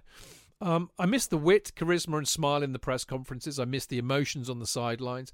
I miss the mastermind who fixed Frank's leaky defence with the same players. I miss the tactician who set us up to reach the final of every competition while he was in charge, save the Mendy blunder at the Bernabeu. That was underlined, by the way. The personality pendulum has swung so far in the other direction it's jarring, and probably so for the players too. It'll be okay if the performances don't mirror the bar humbug and that's life attitude that Potter is exhibiting to the public. We're Chelsea. We're proud, competitive, shithouse. We like to win stuff. And if we lose, we're not laissez-faire about it. I agree. Thank you to the Chelsea Fancast, dynamic duo and special guests for keeping the Chelsea flag flying high throughout the world. All my best, Philip, Mr. F on Discord. Philip, another one who's just joined us on Patreon. Thank you, Philip. That's a brilliantly written email. I loved your insight on Tuchel. What do you think, JK? Well, he's mirrored my views, you see, that particularly about Tuchel, who the moment at Lille when he came out when we were kept behind and pumped his arms at us all and got us all cheering him, will stay with me forever, because you can't ever imagine Potter doing anything like that. But it's the extremes that we've gone to, which Philip points out absolutely beautifully. It's the huge personality that was Tuchel to the non-personality that is Potter, and I've bored people to death about this by saying that I want a personality running our club. I'm sorry, I want that. I want him to contribute to the if the club become world champions again, if the club become the top club in the world that the owners want it to be, and they've stated they want that to be the case. I want the manager to be as charismatic and brilliant as that team performance, as that team in front of us. So, and we're not going to get that with him. However, if he becomes integral to the club, you have to put up with it. But I find it difficult to make the connection of a manager with no personality.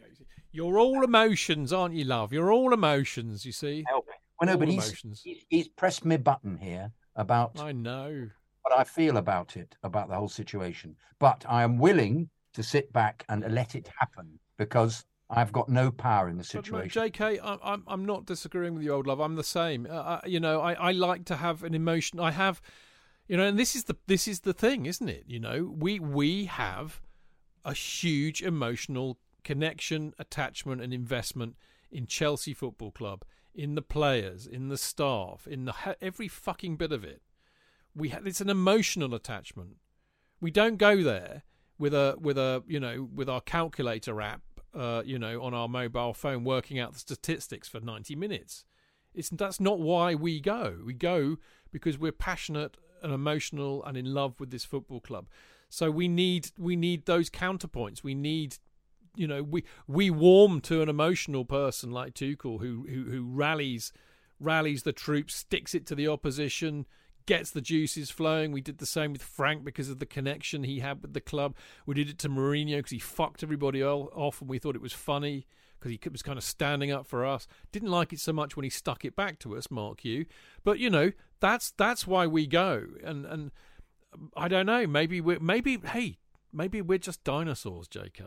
Maybe we're on the way out, old love, and our generation. Maybe we're being replaced by people who are not interested in that and they just like statistics. Pterodactyl Chidgey. Yeah. Tyrannosaurus or Tyrannosaurus Rex, if you prefer. Tyrannosaurus Rex, JK. Yeah. Rexy. No, Diclodopus, I think, would probably be more you, mate. Isn't it a Diplodocus? Yes, it would be in received pronunciation, yes. I like to make up my own sayings of words. I like it, Diplodocus. Good, it's good. Anyway, breaking news. This is how much I fucking love this guy. I sincerely mean this, and I'm going to make his little head go very red here. Mark Meehan is the best thing that's happened to the Chelsea Fancast since Jonathan Kidd joined it. He really, really is, right? He's been in Dortmund, as you know. He's literally just got back, and what's the first thing he does? Put his underwear in the washing machine? No. Make himself some dinner? No. Pour himself a nice cold lager? No. He goes straight into Mixlr to listen to this show. I mean, what a fucking legend. Anyway, he's just said, evening all, just got home from Dortmund and logged in. We'll do Dortmund feedback tomorrow night. And somebody else, yeah, there we go. Brian's just said the Discord group, the Discord crew is bigger and better than ever, nudging Mark Meehan. And I think that's an excellent idea, Brian. I think that Mark would be a welcome addition to the Discord community, what we have created. I'd love to see him in there, just nudging Mark. And by the way, we've got Stuart Kinner in Mixlr. Stuart, mate, lovely to see you in here. I hope you're well, mate. I gather you were out in Dortmund. I'd be surprised if you weren't, but brilliant stuff. Anyway, I digress. It's Russell Keddy, JK. Did you know that I belong to, on Facebook, a kid group? People with the name Kid, K-I-W. You're kidding. I'm not, Chidge. I'm not kidding in the slightest. And somebody's worked out that originally it was Keddy, and anybody called Keddy or Kidder or Keds is related to that. It's just the way the word has been pronounced in the old Norse or wherever it came from originally. So I'm probably related to you, Russell. You know what? I'm familiar with that theory. Absolutely. There's a theory doing the rounds that my grandfather, who was a bit bonkers, bless him, he decided that we, the Chidgey tribe, clan, originate from a place in Somerset called Chedzoy. And in old kind of Dutch English, Chedzoy means Isle of Ched. And, of course, this is in the Somerset levels. So like Glastonbury Tor, it was a hill where everywhere it was flooded apart from the hills. And the villages were all on the hills. So the Isle of Ched, Chedzoy, was where all the Cheds come from. And like you were saying, anybody who was called Ched or Chodgy or Chedgy or whatever, we're all related basically. And Chewed. Yeah. Do you know how you know this? We've all got webbed feet. I thought it was more groin level. Webbed groins? I don't think so, mate. Yeah. Okay. Yeah. But penis. Anyway. Yeah. Russell. Morning, Chidge, and JK. Long-time listener, first-time emailing. I'm a recent addition to the Patreon community. Whoop, whoop, whoop, whoop. Coming from a family of Chelsea supporters, I can thank my dad for showing me the way. Growing up in sunny Essex, surrounded by West Ham scumbags. Talking of webbed feet, mate. Hey, you hammers, come on, you irons. It was tough. Yeah, it was tough going through. I'm forever flying with bubbles. It was tough going through school in the early 90s. However, whilst playing in the Charlton Academy, yes, indeed, I proudly attended training in my 94 Cup final kit, 11 years of age, and got accused by the trainer of being a glory hunter. Oh, dear me. Little did they know what would happen a mere 10 years later. I now proudly pass on the tradition to my 4-year-old who listens to Blue is the Colour every night through his Alexa. Oh, sweet. Moving on to the current situation, I'm torn between understanding the situation and trying to show some patience to being utterly frustrated at what we're watching. It's evident that with this much change, it will take time to see effective patterns of play and for the team to gel, apparently. However, as stated on the show, the lack of fight and sheer will to win is missing from this team. After 600 million spent, I still can't see a spine to the team.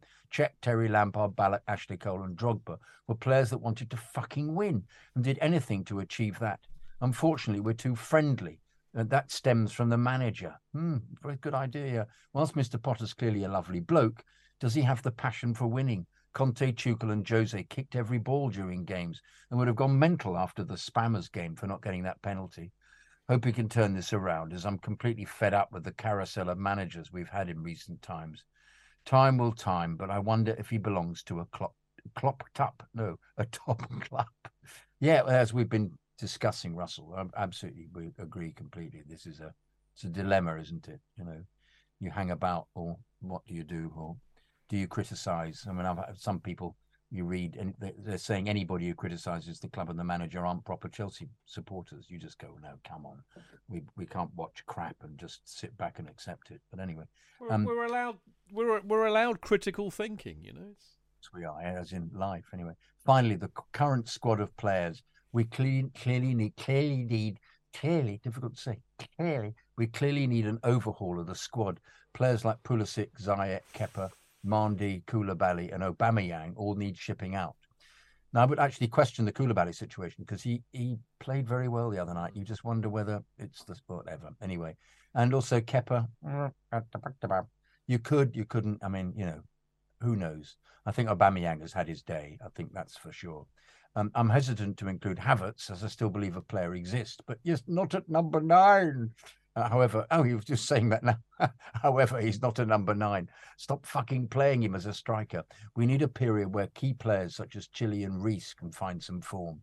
Kante to slot alongside Enzo in the middle of the park, where for me, we're losing the battle on a weekly basis. Well, interestingly, Russell, I think this is going to be the trump card because I think he'll come in pretty soon, Kante.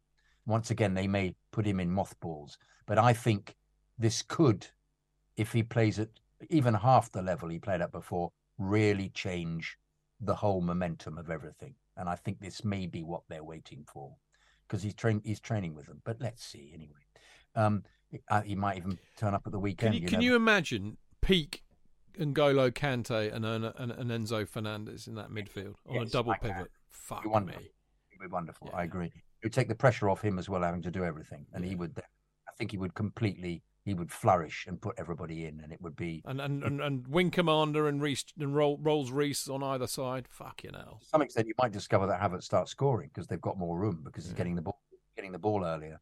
Felix getting the ball earlier. It's really interesting. We'll see. Anyway, for the love of God, as mentioned by JK on the last pod, stop pissing about with it at the back. Please, for fuck's sake. They didn't do that last night, despite the press, which was better. Because Chile deals with it better than Cucurella, actually. We don't move the ball quick enough to escape the press and end up under pressure from our own making. Big thank you to all for the fantastic shows you continue to put on for us. For a lifelong Chelsea fan, it's great to listen to actual views from fans and not the guff spouted by reporters. Football's about passion, and the Fancast has it in abundance. Up the Chelsea. Russell Keddy. And I think you're absolutely what we were talking about earlier, Chidge, weren't we, about passion. How much passion. It's a lovely thing for you to say, Russell, as well. I really appreciate that. I agree completely. Absolutely. I was going to get round to that. Sorry, I was being a bit flip. I didn't mean to be. Sorry, Russell. But it was, absolutely lovely of you. Thank you so much. Yeah, no, quality, mate. And, Russell's another one who's joined us on Patreon. So thanks, Russell. I know I've emailed you about that and I sent you the Discord link and all that. Right, now this is a rarity. I didn't see this actually on the site, but I got an email to notify me, and I'm absolutely sure this is either come from Facebook. I don't think it's come from Facebook. I think this has actually been posted on our website. So bloody hell. It's from Kevin. No surname supplied. So sorry, Kevin. Anyway, he says, thanks for the great discussions. It's so nice to find other supporters who are upset and frustrated with the manager, inverted commas, Potter, and the absolute zero progress in his 6-month tenure. Actually, I think this was left on another website. No, I'm joking. His constant excuses with things that every manager has to deal with have literally begun to anger me. I think we all want a stable club with a full-time manager, but the problem is that he was the wrong choice for that faith. And it's so horrible and frustrating to watch us get worse every week with no change in the manager's demeanour or tactics. As you say, he's not an elite top manager and never will be. I'm not being sarcastic here, but I'm truly afraid of relegation from the Premier League under him. He's had 85% of the season so far, and every stat or measurable is negative. I wish Tuchel had been given this kind of faith. He actually deserved it. Keep up the great shows, Kevin. Yes, I take your point, mate. But the only thing I would really disagree with is I do think there are signs. There are signs. I mean, it's one of those weird situations, JK, isn't there? I mean, something was doing the rounds on Twitter last night, which was one of the most banal things I think I've ever seen. It was apparently last night Potter coached a 3-0 victory. So in other words, what they were saying was that he coached a really good performance out of the team. It's just that we didn't win. Well, that was a really stupid... That was a stupid way of putting it. But actually the sentiment was not a million miles off because the performance was really, really good. But they can't put the fucking ball in the net, and they gave away a stupid goal. Now, you and I have been watching football long enough to know that it is a game of very fine margins, and shit like that can happen. I mean, we'll talk about this tomorrow night on the preview show, but I thought Borussia Dortmund were pony, and I thought we were really good last night, and we were worth a good 3-4-0 We really were. If Felix scores early on, it's game over and we get a hatful. Absolutely sure of that. So I do think there are signs there. The performances are getting better, but what isn't happening at the moment is the results are not going our way. We're not getting the results. And we're not getting the results because we're not having much luck, and we also haven't got a fucking player who can put the ball in the back of the net. Now, that's not a good thing. That means, you've got to put a bit of that on the coach, but he doesn't kick the fucking ball. So it's hot. It's one of those awfully difficult situations because at the end of the day, JK, it's results. It's a results business, isn't it? Completely. But Kerry, I love that thing that Kerry always is. I call him Kerry. I've met him a few times, and he always says, "Hello, Jonathan." When he always says it's down to the players, he says it's about good players, and that's he doesn't believe in systems, does he? He doesn't. But weirdly enough, of course, he played in a system, whether he liked it or not. He was playing even when the ball was called the Kerry Dixon system. It's called the David Speedy flicks it on and he runs after it syndrome, wasn't it? Give the ball to Speedo. But it's systems that it's if there was a player up front who had the ability to get the ball in the net, which we thought was going to be Lukaku, but weirdly enough, this is now possibly a better side than the side that won the Champions League in skill, but not in organisation and not in passion, and so. And there wasn't because we didn't have somebody up front to put the ball in the net at the time, and you wonder whether it matters to have an actual striker if the formation of the team works, and because Werner wasn't the answer, and Havertz scored a few, but not enough. But it was down to all the other players prodding goals in from hither and thither.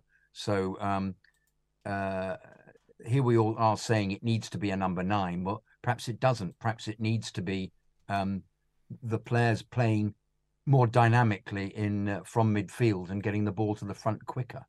It may be something like that rather than. But I mean, I must admit, I commented yesterday. I felt that even because the corners were better, I was disappointed that we then didn't get on the end of them, and there was some really lethargic kind of challenges. So why has it taken that long to be able to take corners properly? Well, he's got Felix taking them and Chilwell, neither of whom were playing. But why did the others, why did poor old Connor and Mace both always hit the first man? And why have we therefore, and we also not been able to get the ball in the net when there was a decent set piece coming over? Because they haven't been practicing the set pieces either. And you just think, and as I said before, the structure of their goal was just ludicrous. It's the small things, but it's the small idiotic things that you think surely this manager should prepare for the fact that they know they've got a bloke playing for them who runs 100 meters in 10 seconds. Well, Mudryk does the same. Therefore, have Mudryk playing back, not Enzo. Yeah, but he was. It was. You had Enzo. Think of a triangle. Enzo's here at the top of the triangle. Mudryk and I think it was Ziyech. Hang on. Ziyech charges in and doesn't fucking win the ball, and Mudryk is sitting there watching it all happening. It's true. So by the time he wakes up, fucking Amadou Lalala, what's his name, is halfway to fucking scoring a goal. Poor old Enzo was completely, hospital passed, basically. You're absolutely right. That's true. That did happen. It happened like that. Yes, they did have the 3. But I think Mudryk should have been the last one rather than the one. I suppose he was on the edge of the area in case the ball came to him as a volley, then he'd have scored, which is... Well, he should have been... Rio Ferdinand, bless his little heart, did this brilliantly on their post-match analysis with his little sky straighter moving players around. He explained it brilliantly, and he said, if he said quite often for United, I would be where Enzo was.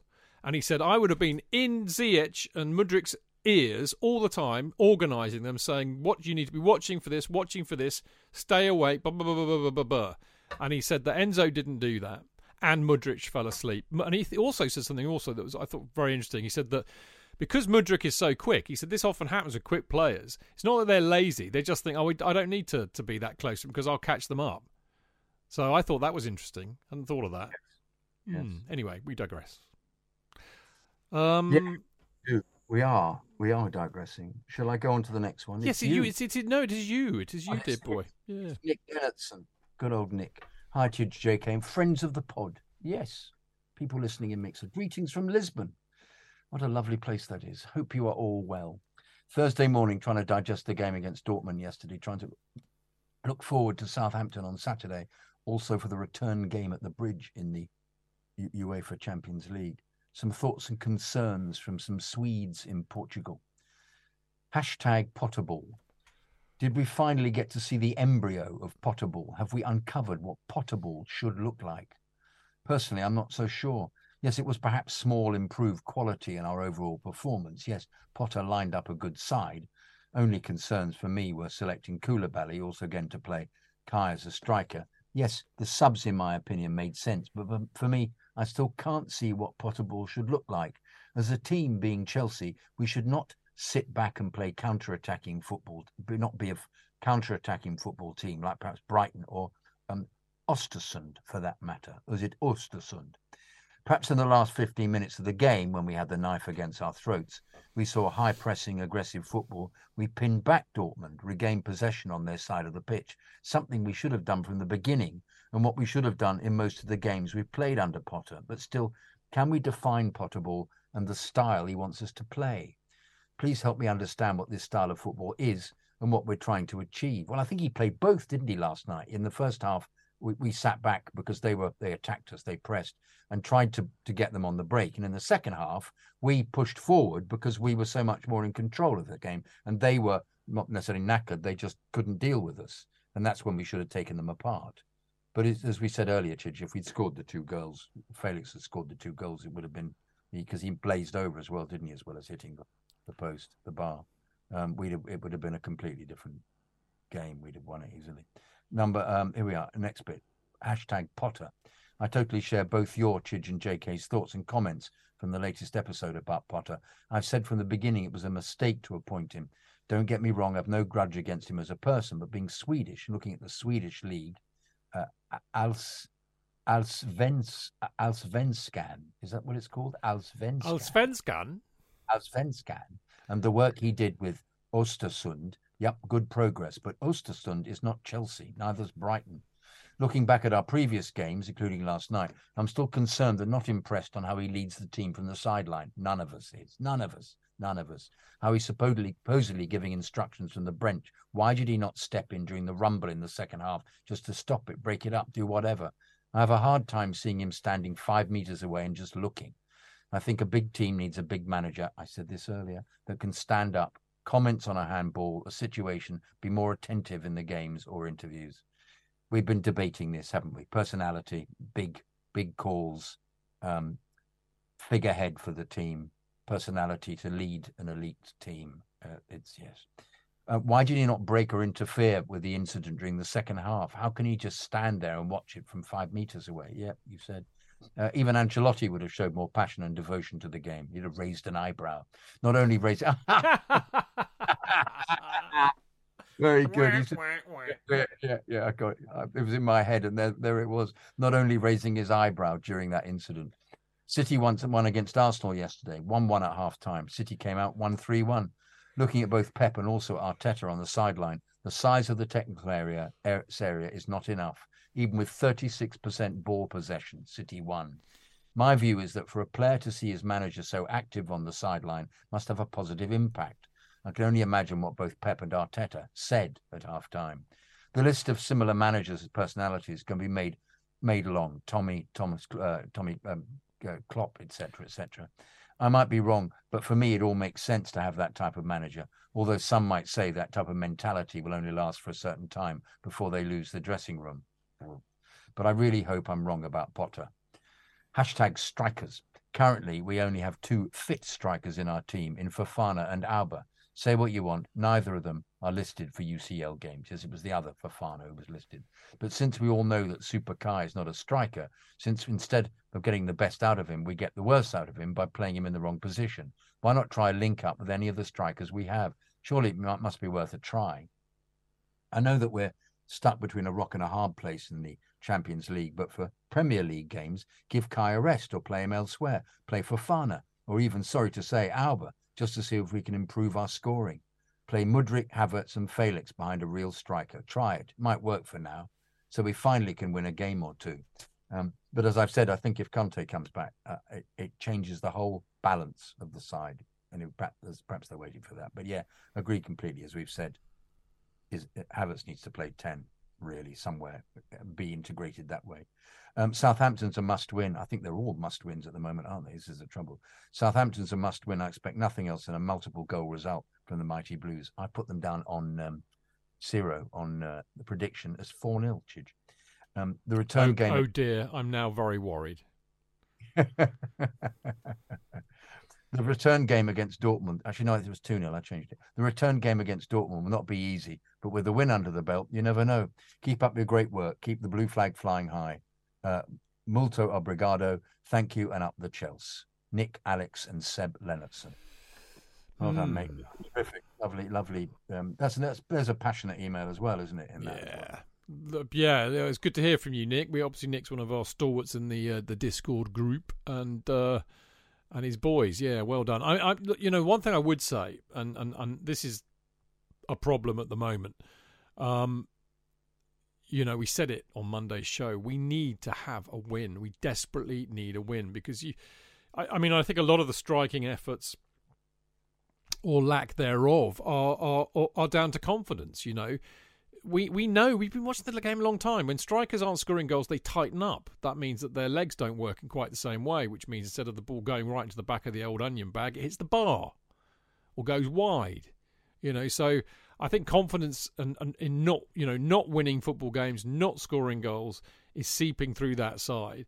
And I think not winning is knocking the confidence of the side. We desperately need a fucking good win. And I really hope we get one on Saturday, because I think if they do get one, and they, not a spawny 1-0 against Palace like we had the other week, we need to give somebody a right fucking seeing to. And I think if we do that on Saturday, you might suddenly see that confidence flow back, because, they're good players. They're not, no, I don't think you can really sit there and say, you might have your arguments about Cucurella, but I don't think he's as bad as people are painting. These are not bad players. On paper, you look at who we play against, most of the time you say, well, yeah, we're better than them. So, I think a lot of this is down to confidence, and I think if they can, get a decent win, a dominating win, it might well change. But great email, Nick. And by the way, Brian Justman, everybody on Mixler. There are other people in Mixler at the moment. I just keep being drawn to Brian's post, I'm afraid. Brian, you're on fire tonight. He's just said Asterix changes his prediction to 0-0. Having heard your prediction, mate. I'm going to do a bit of a touche here.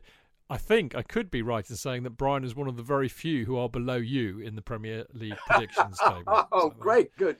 Actually, no, it was 4-0, but I then thought, no, come on, Jonathan, come on. It's unlikely because we can't score. So I made it 2-0 as being possible. We'll discuss this tomorrow night, and by then it might be 1-0. You never know. Right, the final email of another in-off-the-post marathon tonight is from the lovely Jeff Lowry, who, as you recall, we had a lovely email on Patreon from last week, and he's followed this up. Now, Jeff, I apologise profusely if you did not intend this to be read out, but I'm afraid it's an occupational hazard. If you write to me in any capacity, I do feel duty-bound to read it out. I have no regrets about reading this out, even if you didn't want me to, because I think it's an absolutely brilliant email. So I hope you'll agree, and I hope you aren't offended by me reading it out. Anyway, hi, Chidge. Thanks for the email, and special thanks to the Kerry Dixon mini banner in advance. Please see address below, blah, blah, blah.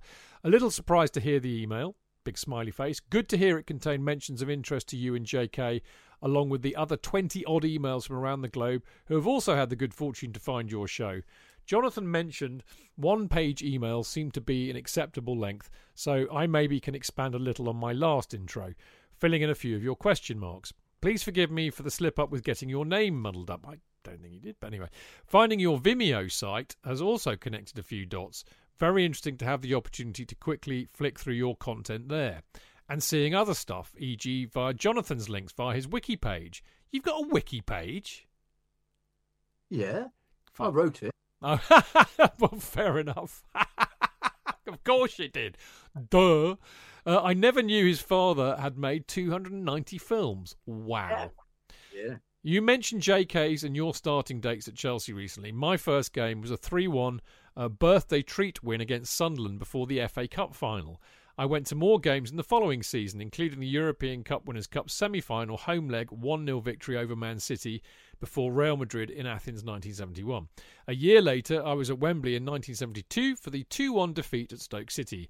After that, I managed to witness more and more games for a number of seasons up until the relegation scrap 2-0 loss in Tottenham 1975. So you were there at the Battle of White Hart Lane. Were you one of the Bay City Rollers looking fans doing kung fu kicks on the pitch? Don't answer that, Jeff. Anyway, after that, away games at the likes of Roker Park, the Den, Millwall, 3-0 at half-time, Forest, Bolton and Luton spring to mind. Postings to Northampton and Leamington Spa started my weaning off the Chelsea process. In 1977, I was at CAD Bramley near Basingstoke. Unfortunately, they were closing the camp down, and I was given the choice of Belfast or I think it's Bielefeld. I should remind you all that Jeff, when he wrote last week, said he was in the armed services, and I have huge respect for anybody who has been. So I quizzed him about that. He's now telling us why. So Bielefeld, where is that?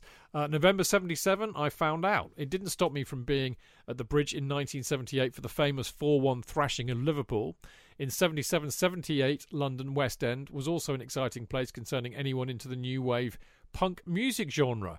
I tried my very best to get a posting back to the UK. I was so homesick that I jumped on a train to London, thus going AWOL for 10 days. My host in Streatham, who'd previously forced a dishonourable discharge from Ireland, suggested that I should make the most of being in Germany. Double pay due to the Deutschmark exchange rate. Fraulein's and all that did have a few compensations after all. In 1980, I purchased my discharge after 4 years' service. Family circles maintained high unemployment in the UK. Stay where you are. Initially working for the German MOD British Army, I met up with like-minded English guys to form a punk band, which kept oneself busy touring at weekends for a couple of years. A steady relationship and the distraction of the local Bundesliga attraction Arminia Bielefeld, friend's brother had a sports car and free company tickets home and away, combined to keep Chelsea a UK holiday break occurrence. At least I had the British Forces Broadcasting Services TV radio, basically the standard UK package to keep up to date with Chelsea. But moving to Frankfurt in 1988-89 as a promoter for ZYX music distribution and seeing more of the world than with the army meant Chelsea coverage was at an all-time low. In the 90s, back to fiancé in Bielefeld, but off doing gigs at raves and clubs as a visualist VJ meant little time to get away. By this time, groups of all-star supporters, expats, well-informed Germans, pubs and bistros showing games meant new forms of watching the Blues in action. Things were getting interesting on the pitch too. I managed a few highlights like the Gavin Peacock 1-0 victory against Man U in 94, Vialli managing the Champions League game in Berlin. I remember that, yeah. 3-1 home against Everton, Community Shield draw with Man United in 98. My last game at the Bridge was a 1-0 victory against Aston Villa in 2001. So, thanks to a whole load of commitments, circumstances, issues and procrastination, I've managed to miss out on the whole Roman Empire experience live. Just a 3-0 pre-season game in Bremen in 2014. What the fuck? Someone once said, life is a result of intentional habits, decisions, choices. Good that you guys stuck around at Chelsea and have archived a fair share of the emotions and sharing it to lost souls and newbies alike. I also know a little bit about the commitment involved, allowing you to do what you're doing. In 2017, I found myself on the board of a local TV station, looking for ideas. For nearly 2 years, I co-produced a live-streaming talk show with fans from Arminia Bielefeld. Following on from that, I co-produced a short film fan documentary, I suppose a little similar to your The Passion and the Glory, with a friendly filmmaker about the emotions of fans following a record-breaking promotion specialist, Arminia Bielefeld, over 50 years, and ping-ponging back to the then-current 2019-20 season. This, regardless of setbacks like hospital operations and lockdowns. Back to your mention. Yes, Cobham. No one could have predicted the Chelsea Academy in Stoke Darbanon. More chance of an alien invasion. One of my better school friend's fathers was the groundsman at the Charing Cross Sports Fields. I spent a fair bit of time there. How does our current manager call it? That's life. Best regards, Jeff Lowry. I mean, that's just brilliant. What a way to finish. I'll tell you what, mate. You know, he should write a book. I mean, what a fascinating story. We've got Mark Meehan listening in tonight, who helps out with Marco on Gate 17. Jeff, you should write this down, mate. It sounds like an absolute belter of a story following Chelsea and all sorts of things. What do you think, JK? Wonderful.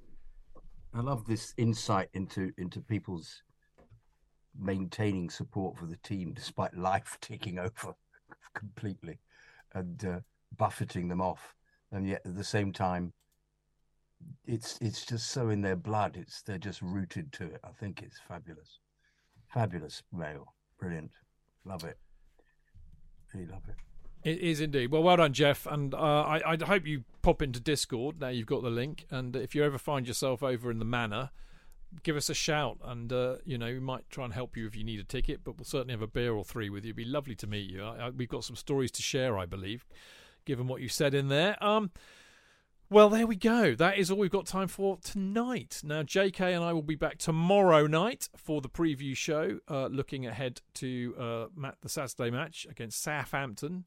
And, of course, looking back at Wednesday night's match against Borussia Dortmund. We've got Mark Meehan with us, as he's informed us. He's in Mixlr tonight as we speak, so that'll be a crack. In fact, Mark was out in Dortmund, so it'd be really great to get his take on what happened out there. Of course, it's always much more fun when one of us has been to the game, as he has.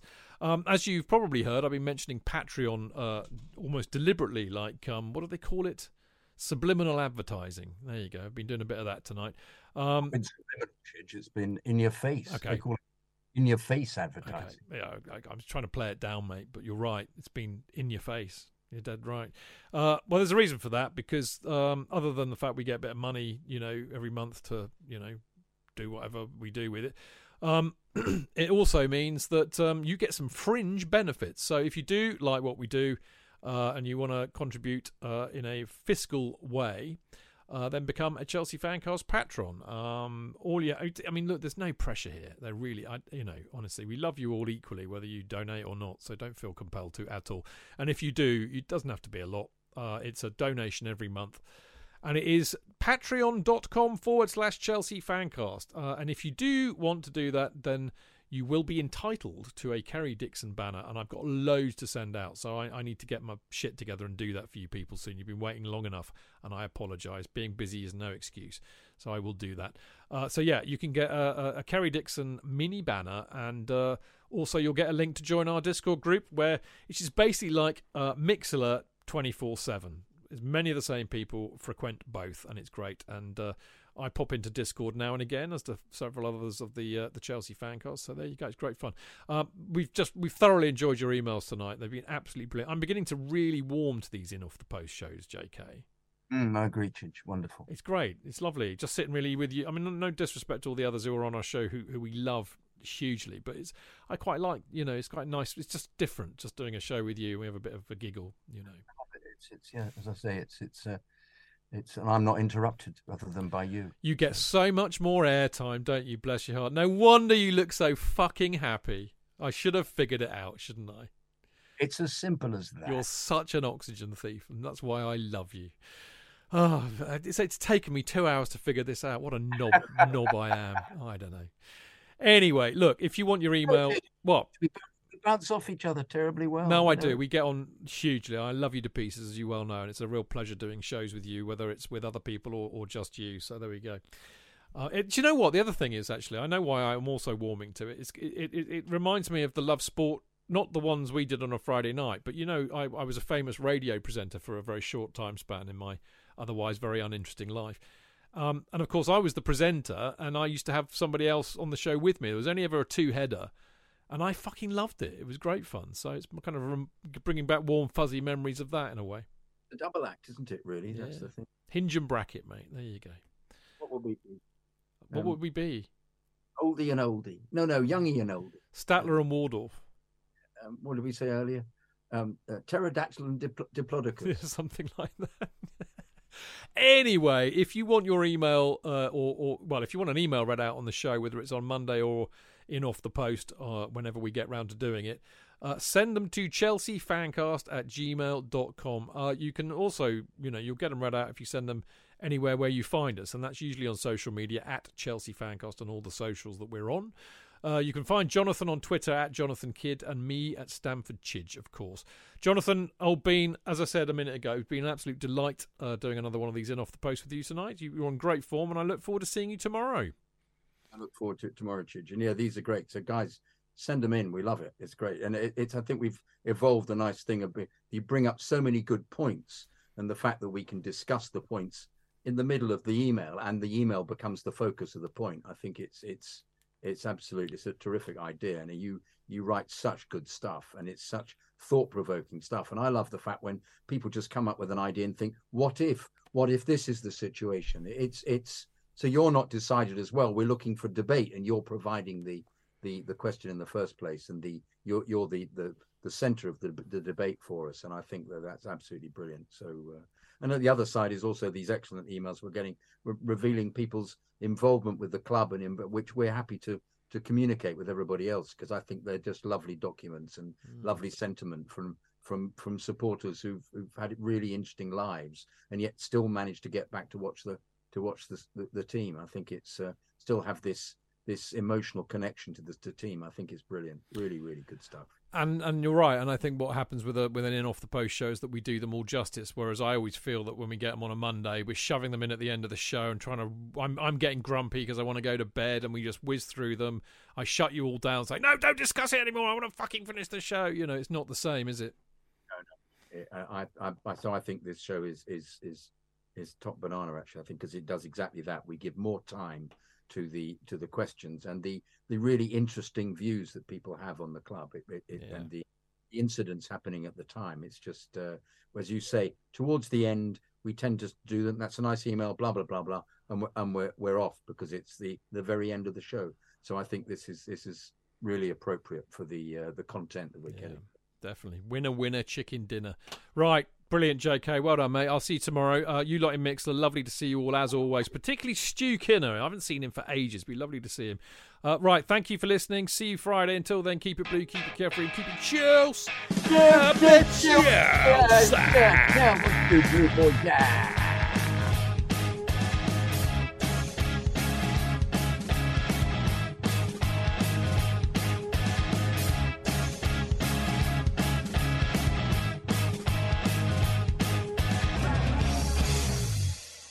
It's the 90th minute.